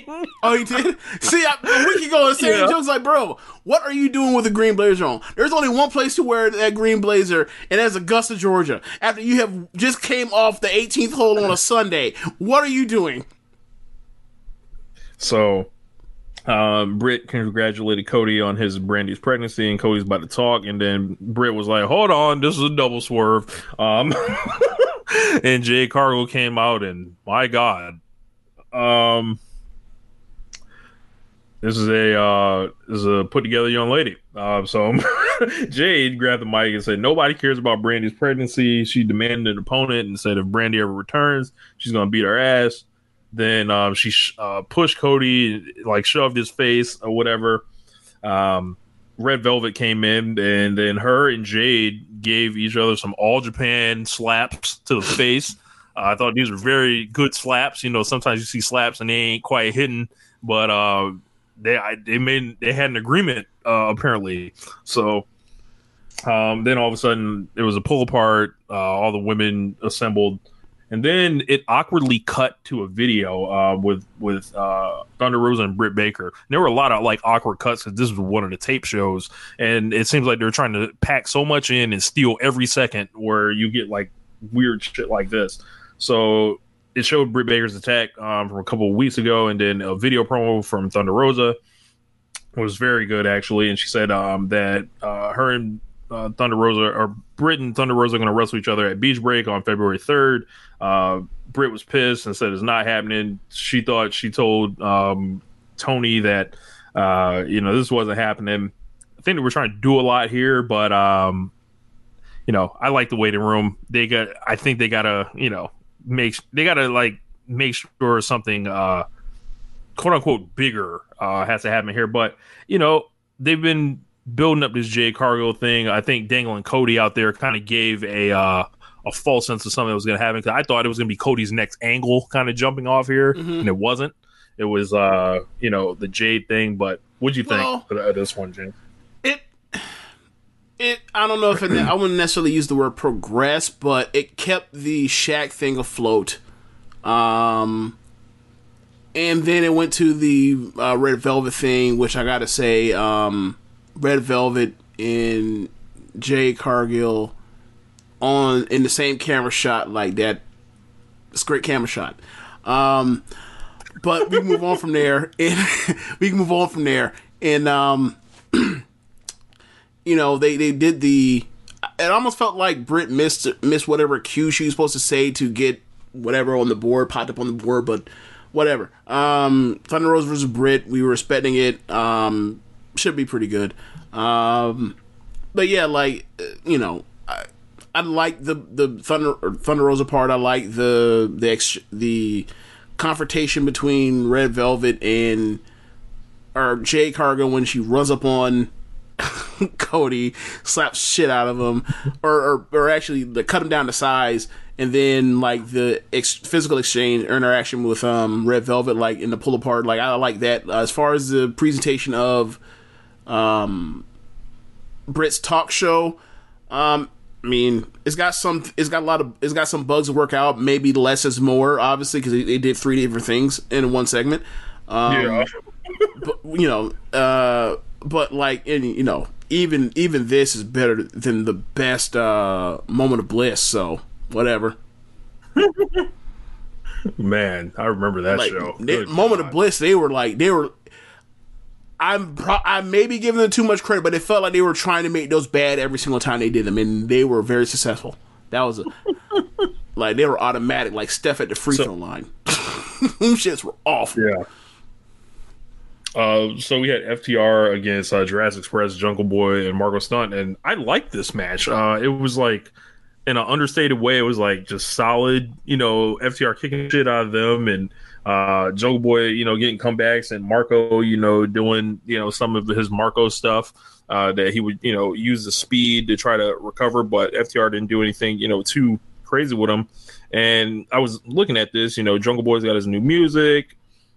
I want to see Jungle Boy get rolling more, but I like this match more than I like most FTR matches. Yeah, it was grown ass adults fighting scrawny, barely not teenagers. Well, like how old are Marco and Jungle Boy? Like what, 21, 22?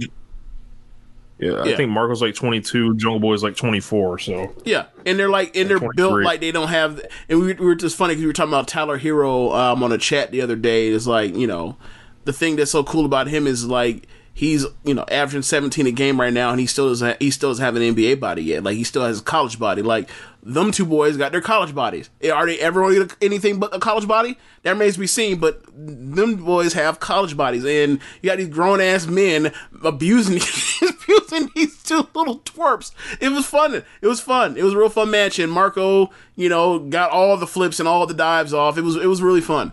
It was really fun. Yeah. Up next, we got Serena Deeb and Ty Conti for the NWA Women's title. And the NWA Women's title does it again.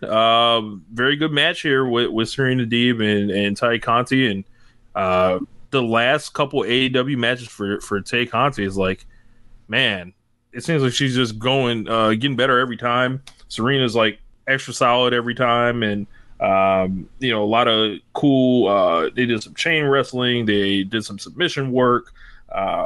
They did some cool reversals, and overall, every time Serena Deeb's on Dynamite, I like it. Yeah, solid match.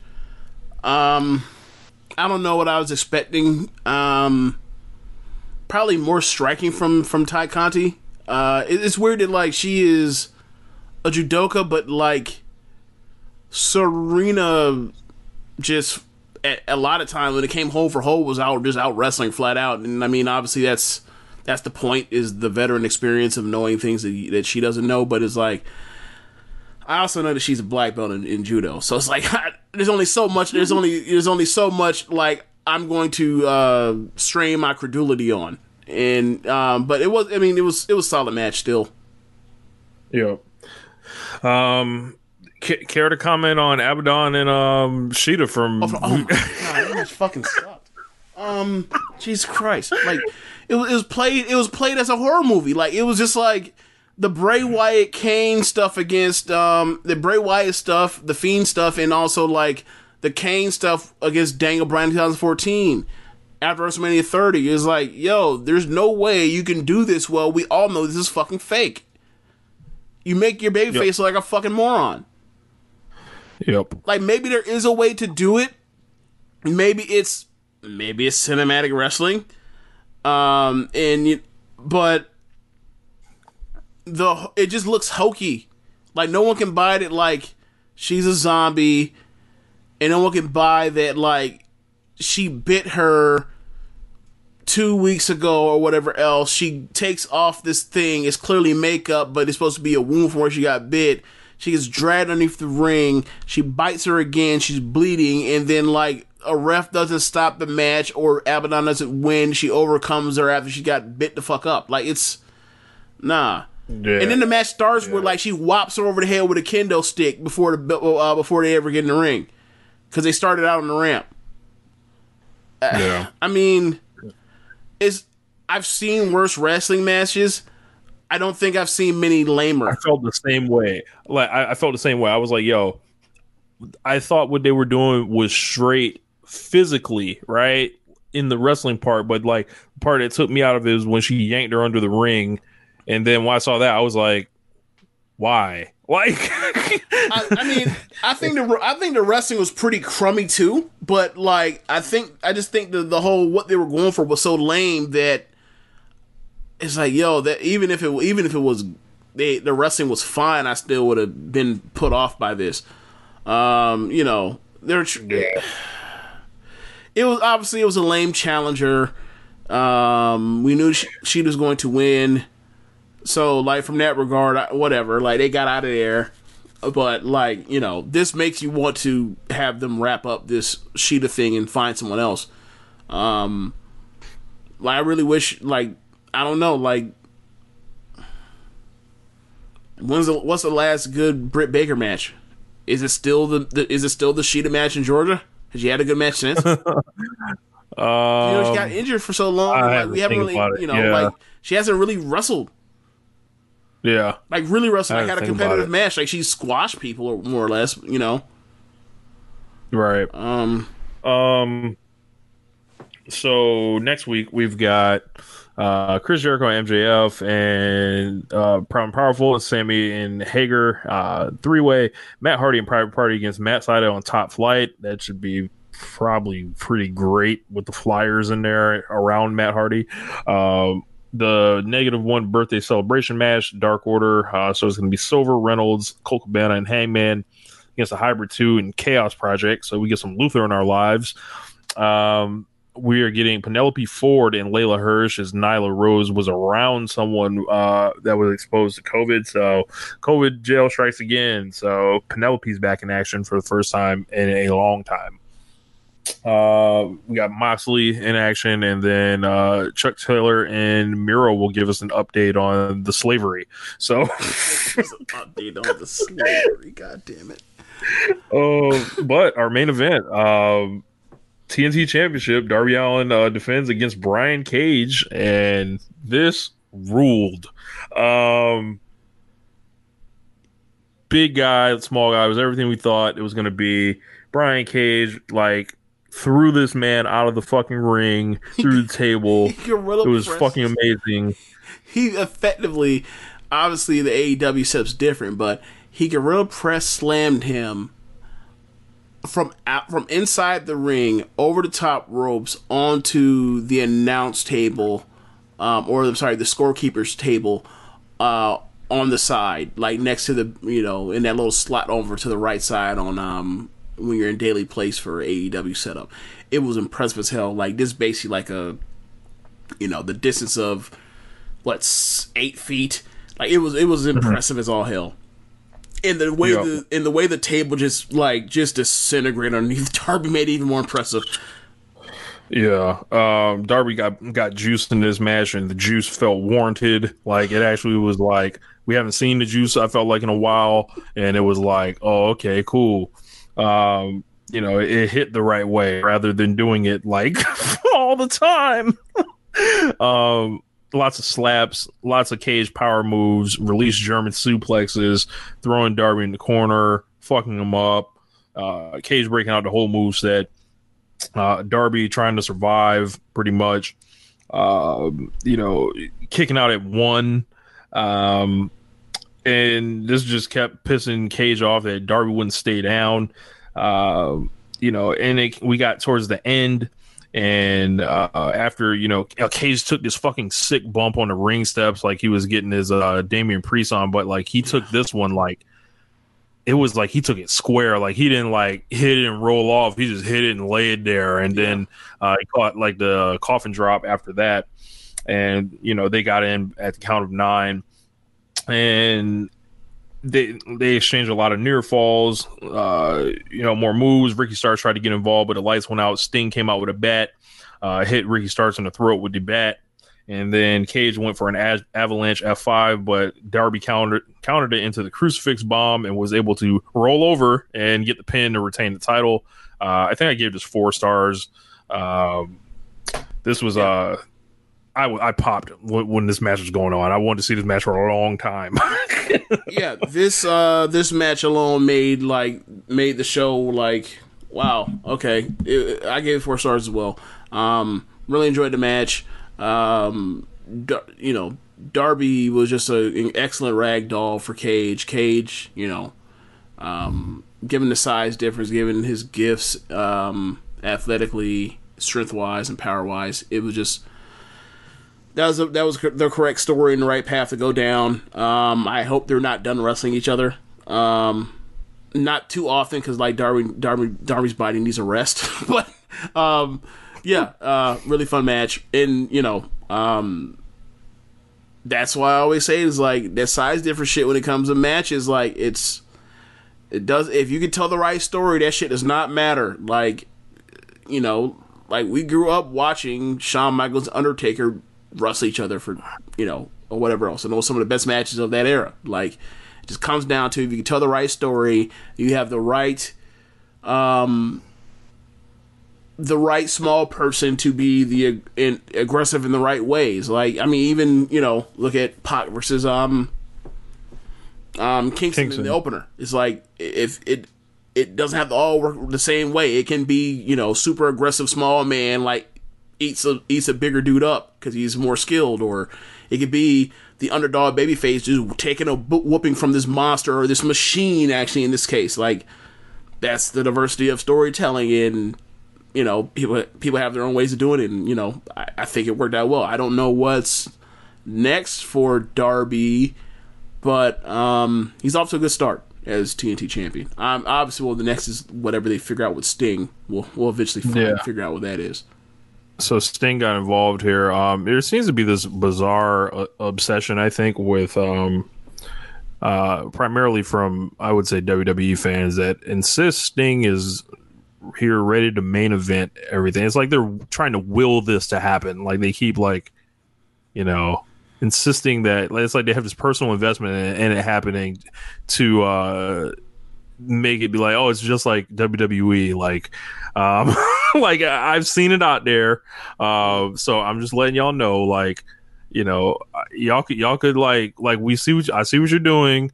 The weird obsession that you guys have with like trying to make it seem like it's WWE. Like, I mean, like, do what you do, but like, I don't know. I don't think Sting's bothering anybody right now.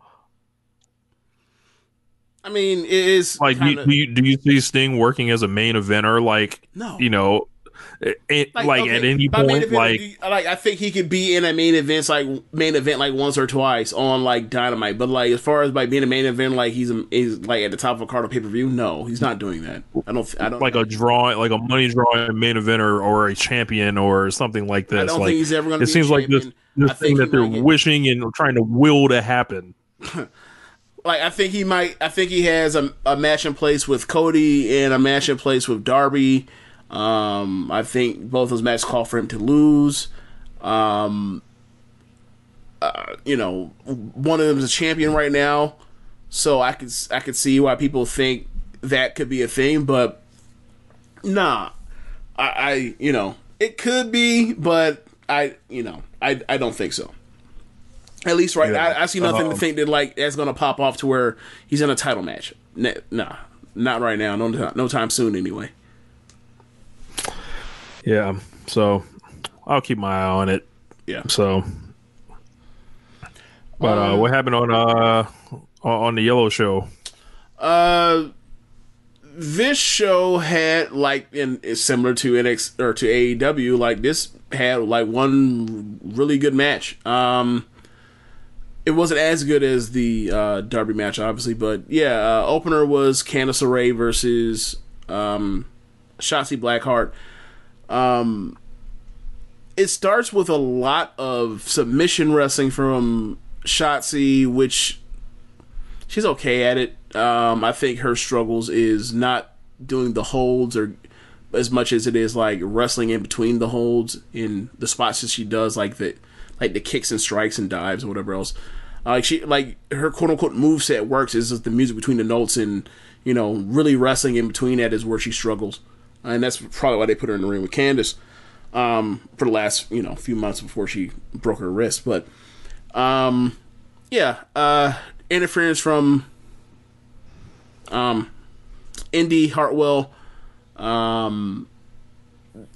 Basically, the end of the match is Shotzi has it won. She goes to the top rope. Indy hits the apron. She knocks her off the apron. Candice jumps up or gets up. It gets to the top rope and without hitting her with a strike, just grabs her and hits her, twisting that breaker off the second rope for the win. This it's funny that like Candice is a heel now, so like Candice is kind of in the slot that Shotzi used to occupy. I'm sorry, that Shotzi's is in the slot that Candice used to occupy. So like she's the one that gets like these dumb losses that make her like a dummy ass babyface or like not where you want to stick behind her. So it's like, all right, that's what you get. Not that's what you get, but like that's what you have gotten.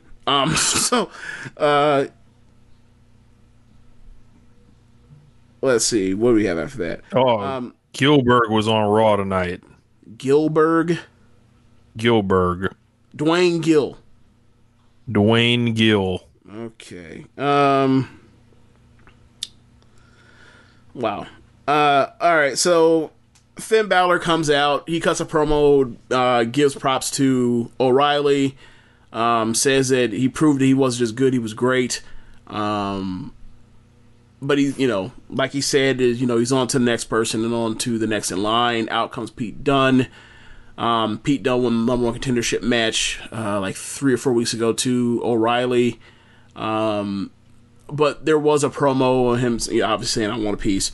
So he's like, you told me a few weeks ago or a month ago, get in line. I'm cutting the line. I want some now. Him and Oni and Birch jump him. Out comes O'Reilly. O'Reilly is selling a jaw injury from their match the week before. So he pulls him off for a little bit to eventually overwhelm him. There's something Mulholland and both of them 3-on-2, and then out comes Cole and Strong, and they even the odds, and they end up getting them out the ring. So then they're checking on O'Reilly. O'Reilly's grabbing his jaw, and Balor is looking like thanks. It's look like thanks, but like I still don't fuck with y'all.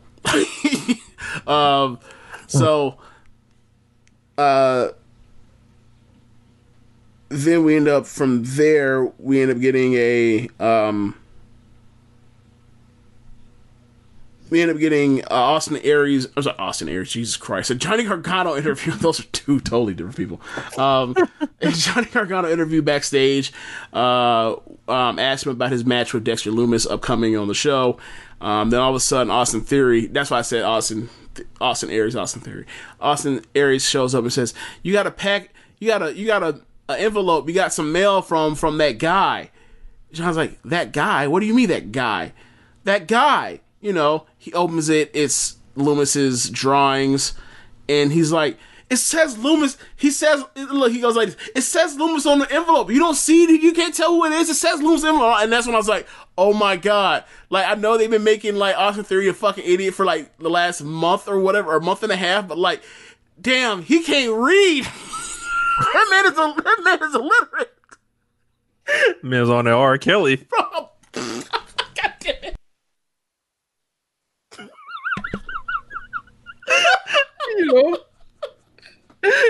That man composed from memory. Holy shit. So Johnny opens up the brown envelope, the brown envelope.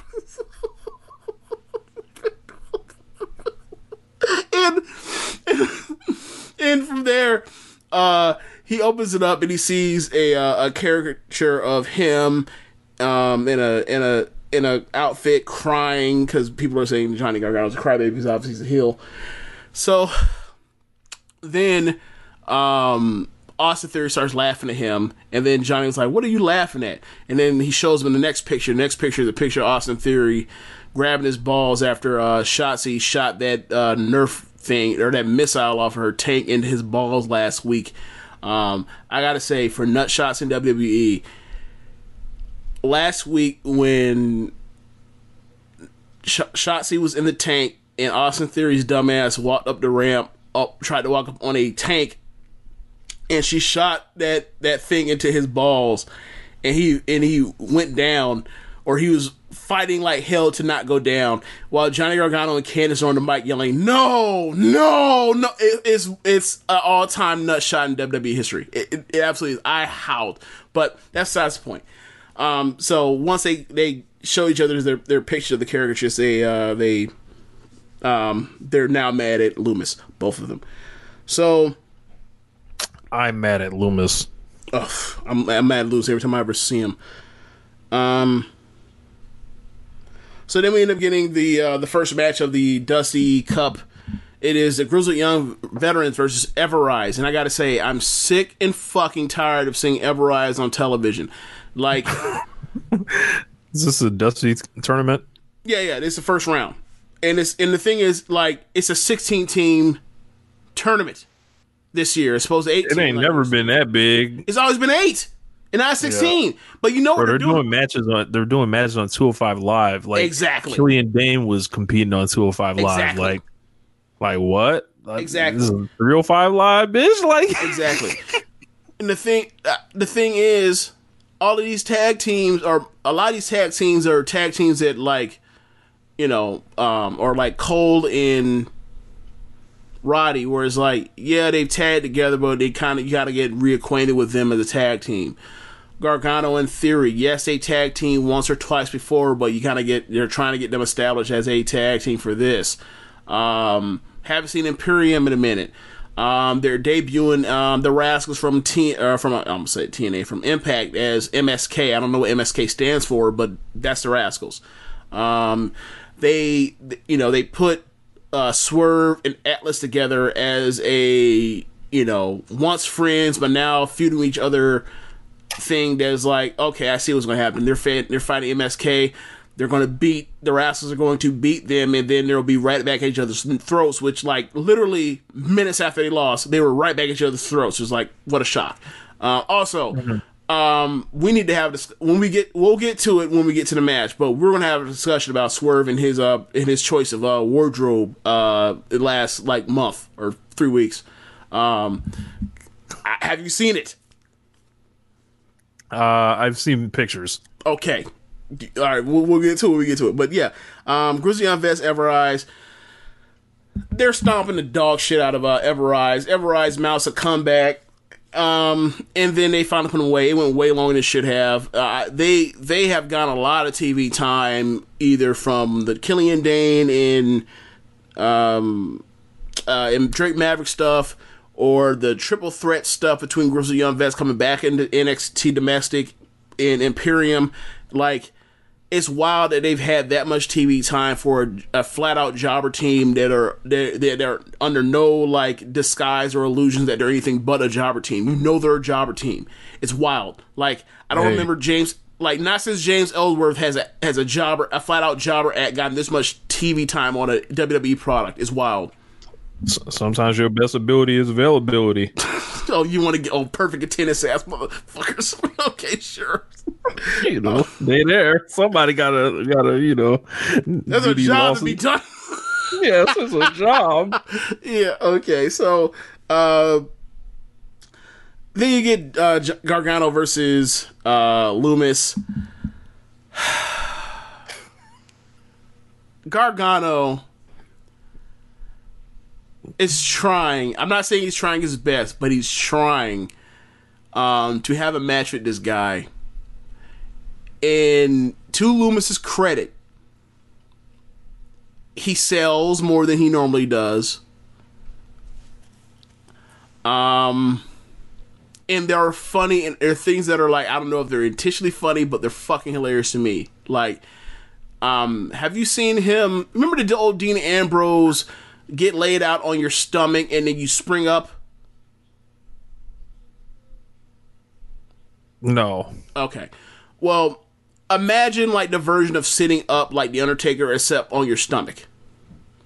Like, you know how he does the crawl thing? You know how Loomis does the crawl thing? Yes. On his hands? Imagine basically like he's out on his stomach and then you walk up on him and it's almost like you walk up on a snake and the snake moves except he shits up on his arms. is like that, and he stares at you with the eyes. He did that at the end of this match with Gargano, and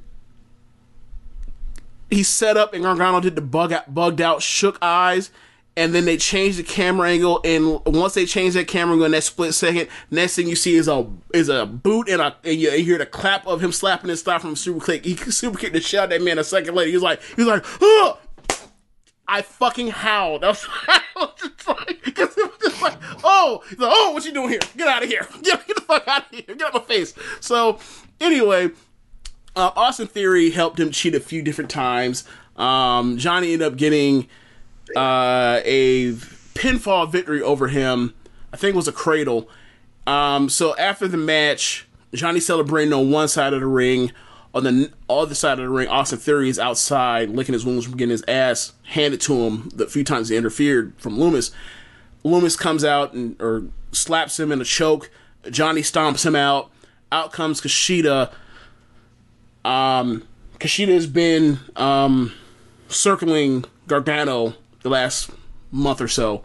So he's next in line for the North American title shot.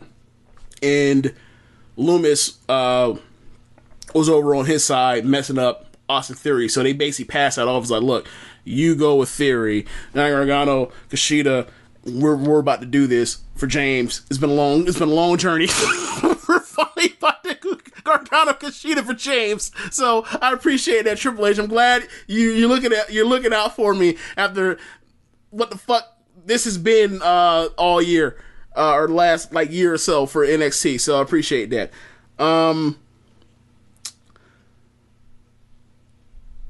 So then we end up getting a face-to-face interview at a table between Ciampa and Thatcher with Wade Barrett moderating, interviewing, and I got something on this. So did you see? So you did see parts of this, or no? No. Okay. Ciampa did not have the fresh bald. Freshly saved head. Like, this is the first time I ever seen balding Tommaso Ciampa as opposed to bald Tommaso Ciampa, and it was like, wow. So, anyway, it was. They explained it as such. Last week, if you're supposed to be in the fight pit, but you were not cleared, can you talk about your injury? Thatcher says, I was injured, or I wasn't cleared last week, but I'm clear now. Ciampa smirks and smiles and says, so, like, what was your injury? And then, obviously, Thatcher smiles. He's like, no worries, we're all good. It's like, I'm not going to tell you. You're not going to rip my arm, whatever's wrong with me, limb from limb. And then they get into it. Thatcher says that he's a shell of a man, that Ciampa's a shell of a man that's still looking to try to prove himself that he still deserves to be here. Thatcher and Ciampa's like, and I'm here looking for a challenge. I beat you in a regular rules match. That's my domain. You had the fight pit. You're undefeated in the fight pit. I want to see what you're about. And then they start throwing some more personal type barbs at each other. I can't remember, but like, as far as that, just from that, it was good enough and whatever else. And you forget that like Ciampa is one of the better promos we have, but because they don't really use it in that way because he's not as high priority anymore. But yeah, that was in and out. What were you about to say though?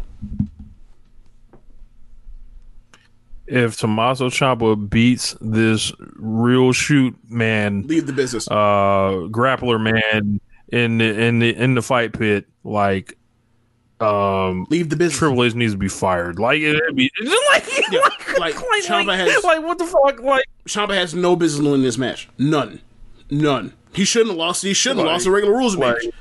Thatcher should retire. Like, that man put Matt Riddle the fuck out of here. But like, so he's supposed to be scared of this dude with this trick neck, man. If he don't wrap this nigga up like and choke him out and put him to sleep in the pit and bust him open, right? I don't know about bust him open, but I get what you're saying.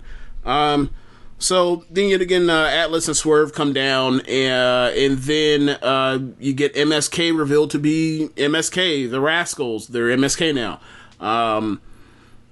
I forgot who's who in the Rascals, but the Wesley's the black one. Huh? Say again? Wesley is the brother. Yeah, well, the brother man is real good. The brother man who's in there with Atlas and he was in there with Swerve looked like he belonged. Looked like he was of that cloth and ilk. It was fun when he was in there. And don't get me wrong, the white homie, he's good too, but like it felt like there was a chemistry there that wasn't with Atlas, that wasn't there with like Wesley had with Atlas and Swerve. But they did a bunch of cool stuff. It didn't go that long. But it was really cool. And ultimately, at the end, MSK ended up getting the win. They ended up pinning Swerve. So let's get into it, man. Why, since Swerve is headed towards his path of being a heel, why is Swerve coming out with the old like 1997 Undertaker deal, but in silver or platinum or white gold? As opposed to I can't speak for his wardrobe choices, but I have a feeling that he wants everybody to believe he's crazy. If y'all have seen like, you know, some of his social media, the way he's like responded laughing at everything, is pretty interesting. He's I've spoken with Swerve off the record, but it's not a hysterical laugh like he's crazy. It's a laugh like I'll kill you. That's his laugh. Yeah, that's the kind of laugh he's giving. Like, all right, turn your back to me if you want to. You put your guard down if you want to. I will stab you. Like that's kind of he's going nuts. Like he's going insane. Slowly. That's why I think this is part of like he's gonna be. Y'all want to see a fucking character? Oh, I'll be a character. All right. Okay. So, I won't reveal, trade secrets. Some of the future, the trade secrets. But, I saw the jacket. I thought the jacket was hard, personally. I couldn't think of anything else, but this is 97 Undertaker shit. Except it's platinum gold or platinum white gold, silver and not black. I couldn't think. Hey, like it looks better than. Look, I told Swerve this, at his house. I was there. I was like, bro, when you wrestled, what's the cruiserweight champion's name? Phantasma. Santos. I was Santos, like, bro, Phantasma, same difference. Yeah, I was like, bro, like when I saw the entrance, I knew who was winning. Like, so like, and I think he was wearing like more plain stuff then, and you put, this new stuff on him, and it kind of gives him like a look. Gotcha. Okay. So then we get an announcement that next week begins the women's Dusty Cup. I don't even know why they're having that, but so check this out. It's, from what I saw, it's a 4-team thing. All NXT. The teams are Casey and Caden, Tony Storm and Mercedes Martinez. Man, Andy, that's a lot of ass. Oh, I mean, go ahead. Andy Hartwell and Candice LeRae, and Shotzi and Ember. It's cool. It's a cool thing to do when you're already set out towards heading towards Io Shirai versus Raquel. Rhea is seemingly going to be gone. Like that's cool for like a 2-week thing, right?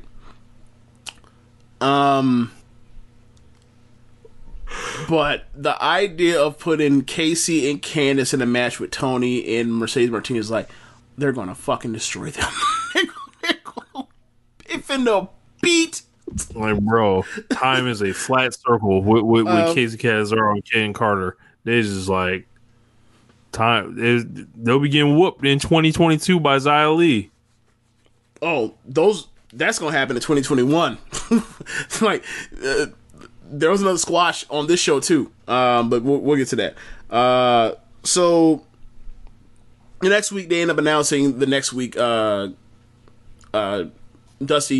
Dusty Cup matches. So you end up getting Grand Metalik in Lince Dorado versus Imperium. So that's obviously Eichner and Bartel. And then you get Leon Ruff and Kushida versus Johnny and Austin Theory. So out comes Xia Li. Have you seen the Xia Li entrance? I haven't seen the entrance. It is on I've par. seen the look. It is on par with the look, the ass whooping that she puts on people in those video montages. It is high production value. They look like stars. Her and Boa and whoever is behind the mask sitting on that throne that's running all this stuff. Obviously, we think it's going to be Karen Q. But for now, as these two squash matches have happened on back-to-back weeks, it is working. We've talked about this when it comes to Xia. Like, she's a martial artist. She's great at striking. Let her strike and worry about her learning how to wrestle later. Like, fit it around the other way. Work towards strengths. And, like, she's great at just kicking the shit out of people. She just is. I also like when she comes down for entrance. Two different entrances. Two different, like, martial arts, how they have, like, set things where you do demonstrations of your skill and your craft through, looks like choreography type thing. They call them demos. Yeah, it depends on what discipline it is. They have different names for a bunch of them. Or form, they call them. They call them forms. They call them something else. I can't remember. They weren't called forms, but you get my point. It's a demonstration. So, on the January 6th show, she had like these two things that looked almost like bolts with sharp edges on the end of them, right? On this episode, she came out with the bow. And I gotta say, you want no problems with Xia with that bow. She will beat you to death. She will beat you to death. So, this match was different from the first one, but basically the lady that she was in the ring with charged her. She sidestepped, hit her with a punch that knocked her out while she sidestepped, and then hit her with that big spin kick that looks like a disaster kick, and that's her finish now. So she goes up the ramp with Boa, and the camera cuts to the person on the chair. Person on the chair puts her hand up, or puts their hand up, like, more, right? Mm-hmm. She goes back, pulls that lady out, basically hangs her up against the up on the middle rope, or sorry, the bottom rope, and just stomach punches her to death. Just uppercuts and open hand slaps to the gut over and over and over. Then goes up again after the lady tells her no, and then they fade off. It was. I like what they're doing. I don't know where it's leading to, but I'm enjoying the ride right now. Then we end up getting the main event: Undisputed Era versus Breezango. Very good match. Probably 3.5, 3 3/4. Breezango, like, when they do get the opportunity to have good matches, they can, because Tyler Breeze and Fandango is a very good hot tag. And then you're in there with Roddy, and you're in there with I almost said Fish, but you're in there with Cole and Roddy. Now they're baby faces. Roddy, which you used to see all the time, but it makes more sense now. Now he's a baby face. He has an incredible hot tag. Like, just once he gets you into the ropes and he starts hitting the ropes and coming off and hitting you with that forearm over and over and over, it's just like, this makes sense as a great hot tag. Why didn't anyone think this before? But yeah, they end up breaking out and doing a bunch of hot shit at the end. It ends up breaking to a throwaway. Two of them end up outside the ring and taken care of. Adam Cole sets up for the Panama Sunrise. I think it's Fandango moves out the way. He ends up laying out Cole. So he goes to the top rope to go hit his leg drop finish. They zoom in real tight, so I was like, what's going on? As he jumps off, they zoom out, and Cole is up, and he super kicks him after he jumps down. I'm just like, imagine you're in front of more than the 25 people that are there now. Imagine you're in front of the old 400 people at NXT. You're not gonna pop for that. You'd be like, you're a fucking moron. What are you doing jumping off when you see that dude's up on his feet? Obviously from the camera angle, I didn't notice it, but like the second they zoom out and you see him kick him, is like, what other conclusion do you have than that's exactly what happened? Like, he got up, he jumped off anyway after he had already got up. It was a flying nothing. Whatever, pins him, and then they fade to black. Yeah, man. NXT. So, we've got some questions here to close down the show. We don't have that many, but got a couple questions for me. I'm sorry. Hold on. Wait. I forgot about this. So, after or in the middle of the match, O'Reilly was down at ringside just in case McAfee Goon came back. I guess they're now done Goon because who knows the fuck McAfee comes back. But in the middle of the match, they attacked O'Reilly, and as they attacked O'Reilly, Balor, they actually were about to like hurt his jaw really bad, like kicking him in the jaw, like doing a running knee or whatever else. And then Balor came in and trying to ward them off, and then the numbers of Angel on the outside got in the way, and then Dunn was able, like, Balor ended up fighting Lorcan and Birch, so that left Dunn to be alone with O'Reilly. So Dunn got up and he basically did a running knee into his side of his head into the barricade, which like fucked up his bad jaw even worse. So they had to care for him, but like Cole and Roddy were about to go tend to him, but then they got pulled back into the match because Breezango kept fighting them, so they couldn't get free to help him. So after the match, they went to go care for O'Reilly. Then that's the end of the show, actually. Gotcha. Yeah. So, question from Maserati says, will Charlotte fuck Lacey's dad for revenge? I know I've overused the Josh meme a lot lately. Who fucking cares? Like, I don't know who Lacey Evans' dad is. I don't know who her kayfabe dad is either. Who cares? Like, I get it. Apparently, she showed up to Monday Night Raw tonight wearing a Ric Flair robe to stun on Charlotte. So it's like, yeah. What football player or collector did WWE buy that off of, or rent that off of? It was a blue one, too. So I think the only fucking Charlotte is she kind of shows y'all. So I don't think she's gonna be fucking Lacey's dad. Jeremy has a question. He says, what bold wrestling predictions do you have for 2021? Bold wrestling predictions for 2021. Man.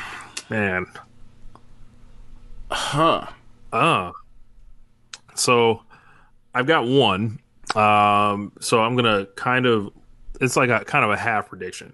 So somebody that is an untouchable or seemingly like an untouchable will show up on AEW Dynamite this year, like a John Cena. Like, if you're talking about that level, so you're talking about like an Undertaker? Well, you can't do. Undertaker signed forever. He's on a contract to like, we'll be dead by the time he's out of contract. A John Cena level untouchable. Okay, I mean that's as a bold prediction. Yeah, sure. I don't know. I really don't know. I'm not really good with bold predictions. In my mind, like I'm a person that thinks himself pretty, like close to the vest. So I'm like, I don't really go out there or think of out there things or waste my time, or not necessarily waste my time, but like I don't really do that. Like I feel like that's more stressful for me to think of that kind of stuff than actually coming up with one. Got another one. You just pull him off the Chris dome, Jericho will have his last. Chris Jericho will have his last match this year. All right, if you want to go by that, then Mayu Iwatani retires. Wow. I mean, MJ does PR. He has. 10 years, wrestled as hellacious of a style as anyone over these last 10 years. Short retirements or whatever else. It could happen. That's why I was really bummed out. MJ does. Go ahead, sorry. Oh no, I was just going to ask the next question. Go ahead.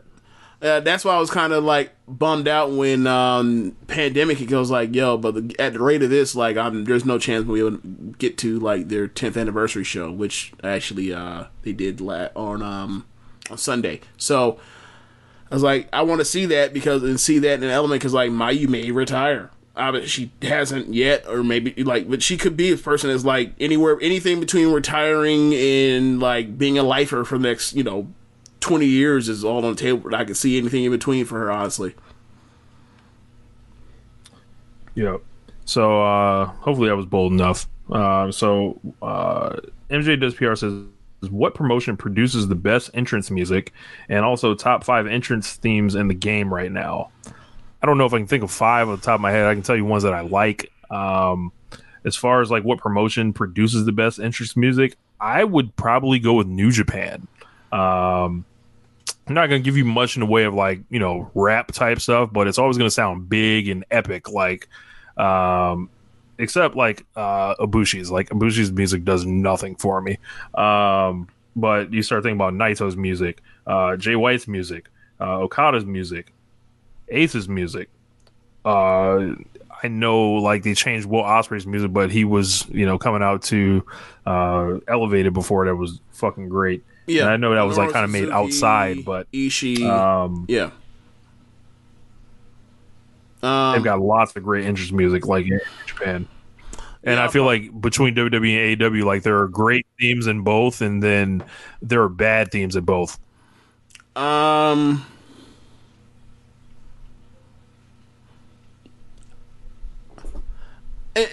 I'll probably go New Japan too for that same reason. I think the people that are the top people, I feel more of the stuff is memorable. What I will say is I do not like the era we're in with entrance music to where most people's music does not have or do not have vocals on them. To me, it kind of feels like a cop out. But whatever, that's a personal preference thing. Yeah, I like Kenny's theme. I like Naito's theme. I like. Damn, they did change Johnny Gargano's theme. I don't like his theme now. Her and his stuff sucks now. Yeah, I like the Bucks theme. I like all the people I named in New Japan. I also like Sasha's theme. The original one now. I like the original, personally. Yeah, I like the original one more too. Trying to think. Undisputed, also dope. Kevin Owens has always had dope theme music. I like the Usos' old music a lot. Who else? Hangman's music sounds epic at the right, in the right setting. I feel like at Revolution that was VLA. If you don't see it with that, that's that was the perfect setting for it. Jericho's music, even though it's kind of on the way out of here, I feel that shit has rang off for 3 years now. And that was not made by the wrestling promotion. Yeah, so entrance music is weird because I think there's only especially in wrestling, because there's only there's a limited amount of people that do it. So it's I think you got to look a level deeper for dope entrance themes. Well, so for me, now that Nakamura has his original WWE music back, I think he has the best music in the game again. Yeah. So like, thanks for that, for giving us back, the best music interest of like, like the last like 5 or 6 years of wrestling. So you got that. It sucked that Ospreay no longer uses Elevated, but whatever. He's a character turn, so whatever. So if for me, like, I would put Nakamura way up there. I'll put Jericho's way up there. This is all personal preference, of course. I like El Desperado's theme a lot. Anything that sounds like mariachi, like I'm always with it. That's funny. I'm trying to think. I like the theme song that I produced for Grave Consequences. So if you guys haven't heard that, check that out. As far as NXT, there's nothing that really grabs me right now. They like except for I'm not getting down thing. I would say I'm not getting down with the Fallen Prey. Like, they can fuck off. Hell no. Like the Aleister Black shit is way better than that. Or is still way better than whatever. As far as looking through AEW, I like Private Party's new one now. Keith Lee's new one after they've gone through the fiasco of his NXT music, and then the shit they tried to give him at first. Like, the music that he has now, I really like. Darby, I like Darby's his, is up there.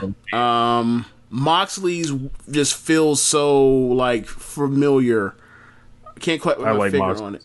It's like it gets your head bobbing, like, and your heart like kind of racing when you hear it, I think. Yeah. Like me, like quite frankly, I thought about this for like sampling Ishii's music and then like treating it like a Jalo Beats beat. Yeah. But I haven't done it, and like I bet somebody does it now, but whatever. It's fine. But yeah, I'm actually throwing Ishii's theme into Fruity Loops like probably like 2 years ago. I'm dead serious. Like, you took the beginning, like the first few bars of Ishii's thing, loop it, and then like you already have the hi-hats on there, or not hi-hats, but the snares on there, and then like you do the Jalil beat like version of it, and then like you just imagine Meek Mill from like like 8 years ago rapping over it, and like boom, like that's another version of like I'm a boss. Like, yeah, anyway, so, yeah, like, you mentioned it, like, Okada, Tanahashi, Naito. I really like Naito's a lot. Yeah, like, his music is, like, unfuckwittable, like... Yeah. Ray Phoenix's music, it's just Lucha Bros. It's just hilarious. Yeah, Lucha Bros work. Lucha Bros. Mexican Zero Man. Need us in the ring. Stupid. Sammy G. I also like. I like Sting's music. I think that music is great. His new one. It's hard for me because it's like it'll never be the WCW shit or whatever else, and like even when he was in WWE and they had the rights, that music was terrible. Yeah, it's like the WWE music. You brought him back, and then you said that he's basically like the vigilante that's up in the fucking catwalk still, and it's like then you use new music. It's like you own the rights to the music. What the fuck? Anyway, as far as underrated one, This Is War, the War Dog. This is war. I have a fondness for Braun Strowman just for the fact that like back when we were really into watching WWE at the time, like once that roar comes out and then you hear that shit, shit sounds like doom. He's finna whoop that ass. So Joshi for me, I like Mayu's Champion music. Mayu's Champion music is cool. I love Momo's, to be quite frank with you. It just sounds like it just sounds like not triumphant, that's not the right word. It just sounds big and like repeatable or whatever else, and like in a bigger stage, like I feel like it will work. I really liked Hazuki's at the time, even though she's gone now. Kagetsu's was raw too. I'm trying to think other. I like Nasu Poise. It just sounds, and it adds to the fact that like, I can't believe this woman is in the thug section with this baton and this big bright dance thing that she comes out to. I really like Micah's, because Micah just sounds like it sounds like it would have been appropriate for, like, I don't know, New Japan or New Japan or All Japan like 20 years ago. Yeah, I'm trying to think any. Oh, I really actually take it back. Arisa Nakajima's in Seedling is awesome. It sounds like Swedish House Mafia shit from a decade ago. And I like Nanai's, because Nanai's has like this build up to where it feels like once she comes out, it's not impending doom, but it's on once she comes out. It's like da da da da da da da da da da da da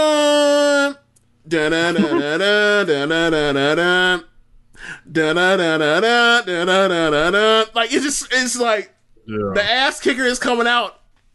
It's shit's finna go down when she comes out. So yeah, like, those would be the ones I got. Mandy Rose's theme. Oh yes, Mailbag music. Yeah, Mailbag music. Yeah, that's a good one too. I used to really like the I like Shayna Baszler's theme. It reminds me so much of Pete Dunne's, especially like the beginning. I liked Ruby Riot's before they like did stuff to it. We can go on forever talking about things that we like, but yeah. I think some of the theme music gets a bad rap, like that, because it's very generic. It's easy to brush like all theme music bad. It's like, no, there's a lot more good themes than there are bad themes. It's just the bad ones fucking stand out because you might hear them a lot based on who's being pushed and who's not. Yeah, I think there's more that there's like so many that do- Oh, you know who has a really good one that like never gets any play? Miz has good theme music. Yeah. It has a really good like breakdown in it. Whatever. Yeah. JML asked, he said, Rich, will you go to Mania if they allow fans? I normally don't go to WrestleMania under normal circumstances. So all right, so I'll adapt the question. Will you, if they have indie shows on WrestleMania weekend, will you go? If they're outside, those are in smaller numbers typically, so I think I would feel better going to those. But WrestleMania with like 10 or 20,000 people, I'm okay off that. I'm going to pass on that because you're just around so many more people. Like I went to AEW All Out and, you know, I was fine. And, you know, it was like, that's right. Right. You have been out in the streets. I forgot about that. Yeah. You know, been out here, you know, not living in fear, you know. But I went out there and it was perfectly fine. Just wear your mask, don't go near anybody, you know, sit with your group. But like with 20,000 people, I've somehow feel a lot like better with like 500 people than or like however many it was at All Out. Then JML also had a question for you, James. He says, how does Sarii succeed in this era of NXT? Does she need an entire character change? Well, real quick, I'll get to, like, I guess he only asked you because he already knew, like, I ain't going nowhere. I'm good. I'll just buy it. I just buy the shit on Fight. So I'm glad. Yeah. So anyway, we get to his question. As far as Sari's character, like, I don't really know much about Sari's character. I've only really cherry picked her some of the matches I've seen from her over the last year and change. Like, the most I know of her character is her story arc where she's gotten to where she's now tagging with Yoshiko and Seedling. I don't know. My concern with her is that it's kind of the same concern I had when I first watched Momo, because they remind me of each other a lot. Like, Sarii is basically Momo if Momo did more, quite frankly, harder head kicks and did head drops or neck drops. So for me, my concern is, what is she going to look like when they don't want her to do what she does to have the awesome matches that she has had over the last couple years, and how will she adjust to that? And this kind of thing, when I think about like why I don't really enjoy as much Arisa Shiki as you do, is like I think it shouldn't matter, but because like I don't think anyone's going to just come. I don't think any and everyone's going to come over here to WWE. But it's like if I saw, I don't know what the hell Arisa Shiki would do if she had came over to WWE. Like you wanted to now do chain wrestling. That's not. She has never anything she ever really did. But as far as Sareee character, I don't know. I think she's probably going to be a smiling babyface. Just a smiley like me babyface, and then they'll probably change it, and then she'll get over as some type of crazy person, and then they'll go from there.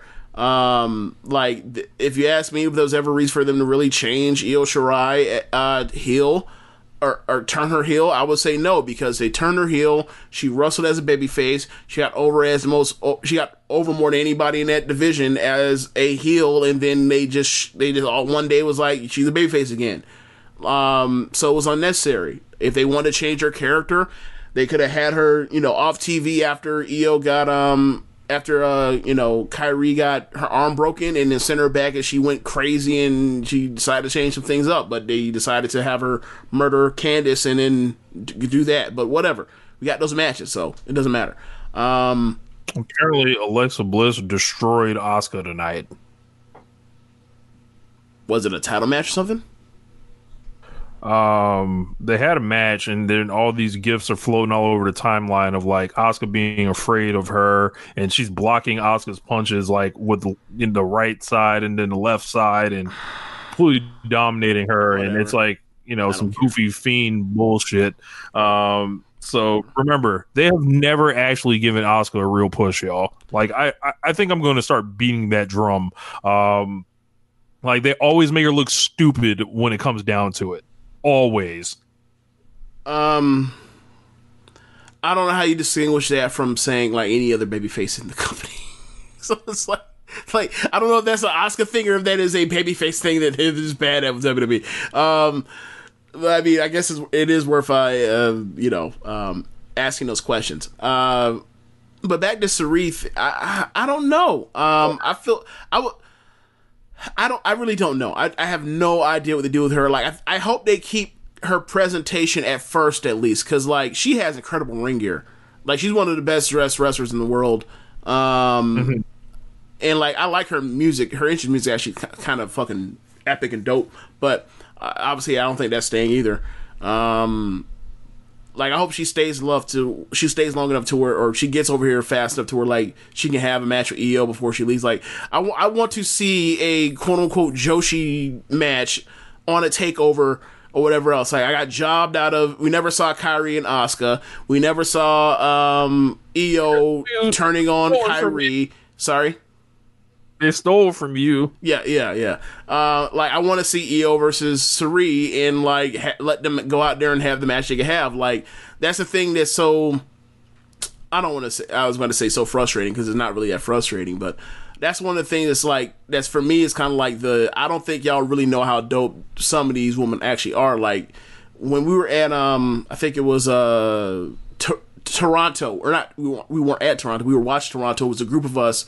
And like Candice and Io had the best match on that takeover, and it was like a 4, and a lot of y'all gave it 4.25, 4.5, or whatever. So I was like, y'all don't understand, like, this isn't a top 20 Io match. There levels beyond this. Like, so I want to see her have one of those, or something approaching one of those in a WWE fashion. Obviously the pacing will be a difference, but like they let people kill each other on takeovers or whatever else as far as physicality. So like, I don't think there'd be a problem for letting them do that if they want to do that again anymore. But yeah, I just I'm interested to see how it goes. I think she comes in and immediately makes the rounds through squashing people or destroying people as a kicker and a babyface, and then they'll go from there. like she can get mean and rough and nasty or whatever else. I forget how tall she is. I think she's like maybe like 5'4" or 5'3". I can't remember, but whatever. But second she steps in, she's to NXT anyway. She's like if Io's still around, she's like the second best wrestler in the division. Maybe Ember's better than her technically. But they're never going to push her, so, I mean... Yeah, right. So, yeah, like, at worst, number 3. At worst, number 3. Looks like Alexa Bliss gave her the Sister Abigail, so she's, like, full, like, possessed. Like, yuck. Whatever. Utter shit. How come Charlotte didn't save her tag team partner? Yeah. We totally forgot about that whole fucking thing. Charlotte out here yelling at fans. I'm glad she never listened to One Nation Radio because, like, personally, I have been cooking her for like a year and a half on this show. So, send these clips to Charlotte. Maybe longer than that. Yeah. You saw me look in the air like I think it's longer than that, bro. Probably closer to 2 years to 2.5 years. Ever since the Becky thing has been like, because it's been obvious. Yeah, ever since like that SummerSlam 2018 has been like, yeah, man, like this is not working the way that y'all think it is, and y'all need to adjust, and y'all keep fighting it for some weird reason. Yeah, she's like yelling at or going on multi-tweet threads, yelling at writers and getting ethered by said writers, and because she didn't actually read the article. Yeah. She's just in stop picking on me mode, which is like I get it, but it's like bro, she's been back a month. She's been back a month, bro. A month, and like she already here with it. I suggest that she ask Sasha Banks about scrutiny. I suggest that she go ahead and get pushed like Asuka for like a year. And look, go ahead and deal with what Bianca Belair had to fucking deal with this year. Go ahead and have what was done to Rhea Ripley be done to you. Yeah. Or Shayna. Yeah, like I'm sorry. I find Charlotte Flair not. I don't easily feel sorry for her because, like, look, I'm gonna just say it. Like, she's never been the best of them, or most over, which is most important. And like there is no like there are Charlotte has her own like little stands, but like Sasha Banks was always more over than her. She was always better than her, and they didn't choose her originally. And they spent they directed all of Sasha Banks' momentum into trying to build Charlotte. And this shit is never like heated up for Charlotte like that in any way. And then you see Charlotte's gone for most of this year. Who the fuck like takes over? Yeah. The boss. Like like, and by that point in time, Charlotte's not even really somebody that you think, oh my god, she can take over the reins to the extent, because it's like, nah, like the real thing is Becky is gone and we're just holding on, really. Or Becky and Ronda are going and we're holding on, really. And then like they elevated Sasha to that level that she should have been elevated 2 years before. Yeah, what do you mean? And it ain't like, how they were doing Charlotte and be like, yeah, you're getting a new opponent every month to do this with. Like Sasha was in there with Carmella, like, and figured it out. Like, So, yeah. But I don't really have much more. I just thought I'd mention that really quick. Like, I still think Charlotte is great. I just think that, and I do sympathize with her plight, because like it's legitimate that like she gets a lot of shit that is undeserved. Like, somebody picked her. No one, like, everybody asked to be picked. Like, why is because someone actually tapped her on the head, does she get the hate? Because everybody is asking to be picked. But I mean, I don't want to do it comes with the territory thing, because like that excuses people's shitty behavior. So I'm not even going to say it. But what I will say is, once you get it, you shouldn't feel sorry. You shouldn't feel sorry for yourself that you got it, or do the woe is me thing that she's been doing, because it's like, you got it, you won. Yeah. You shouldn't feel you shouldn't feel guilty, and you shouldn't feel bad that people are treating you bad, because you ultimately won, or you are winning, or whatever you want to, whatever tense you want to put that in. No, or like the great prophet Shorty Lowe said, it must be two sides, you know. So, yeah. Anyway, I have no more. Yeah. Vote in the One Nation Radio Awards. This is going to be the last week. I'm going to try to do the tabulations at least by Saturday. I don't know if we're going to do the award show next week, but I don't think anything major is happening by next week. So that might be the time to do it. If not, probably first week of February might work. So get excited, everybody. I think you guys are going to find these awards very interesting. I think we picked a lot of good categories. There's only a couple of them where, we put some on there and it barely got anything. So, you guys represented well, and then a lot of people have been sharing it. So quick Stardom thing, not the anniversary show, because I think there's only like 3 or 4 matches that are actually up right now, but essentially last weekend shows for Monday and Saturday, I think. I want to say it was the Saturday show. They had a Starlight Kid and Lasaya match versus Nasco Tora and B Priestley, which was really good. I ended up giving 3.5 stars. And then the main event of that show, I believe, was Utami, Momo, and Azumi, the top 3 of Queen's Quest, versus Julia, Micah, and Natsupoi. And they're in a trios match, and they're basically wrestling each other. It's a wrestling match, James. They're mostly focused on showing you the confrontation between Micah and Utami for their red belt match at the 10th anniversary show. Really good exchanges, like they always have. But I ended up going 3 3/4 on it.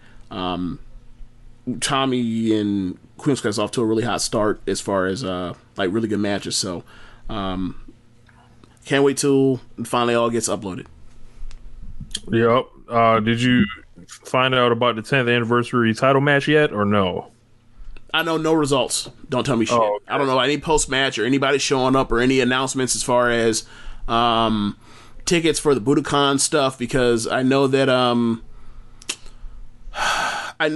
I think tickets go on sale for it in a week or two.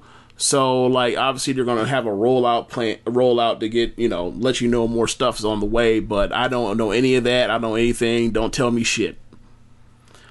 It's crazy how Manami Toyota showed up and, said, I want the belt. You see, you being funny and all that shit. She's, she retired in 2017, and she's actually was on the Sumo Hall show in 2013. So, if they reached out to her, she might show up. If the price is right, she might show up. We could do her and B, what? He gets to keep the move, Could you clip imagine? that. And the show. That's the end of the show. Be sure to raise whatever app you're using to listen to this with. Be sure to tell the folks about the Social Suplex Podcast Network. Also, check out ProWrestlingTees.com/Social Suplex and pick up some official Social Suplex Podcast Network merchandise. And also be sure to check out the other shows on the network. On this show, we have, on Mondays and Tuesdays, we normally have this show, One Nation Radio. Tuesdays, for now at least, Keep It Strong Style. Wednesday, the Ricky and Clyde Wrestling Podcast. Every other Wednesday, Grown and Watch This Shit. Thursday, the Grave Consequences Podcast. Friday, 8-Bit Suplex. Saturday, All Things Elite. And Sunday's Great Match Generator. Thanks for listening, y'all. Peace. Later.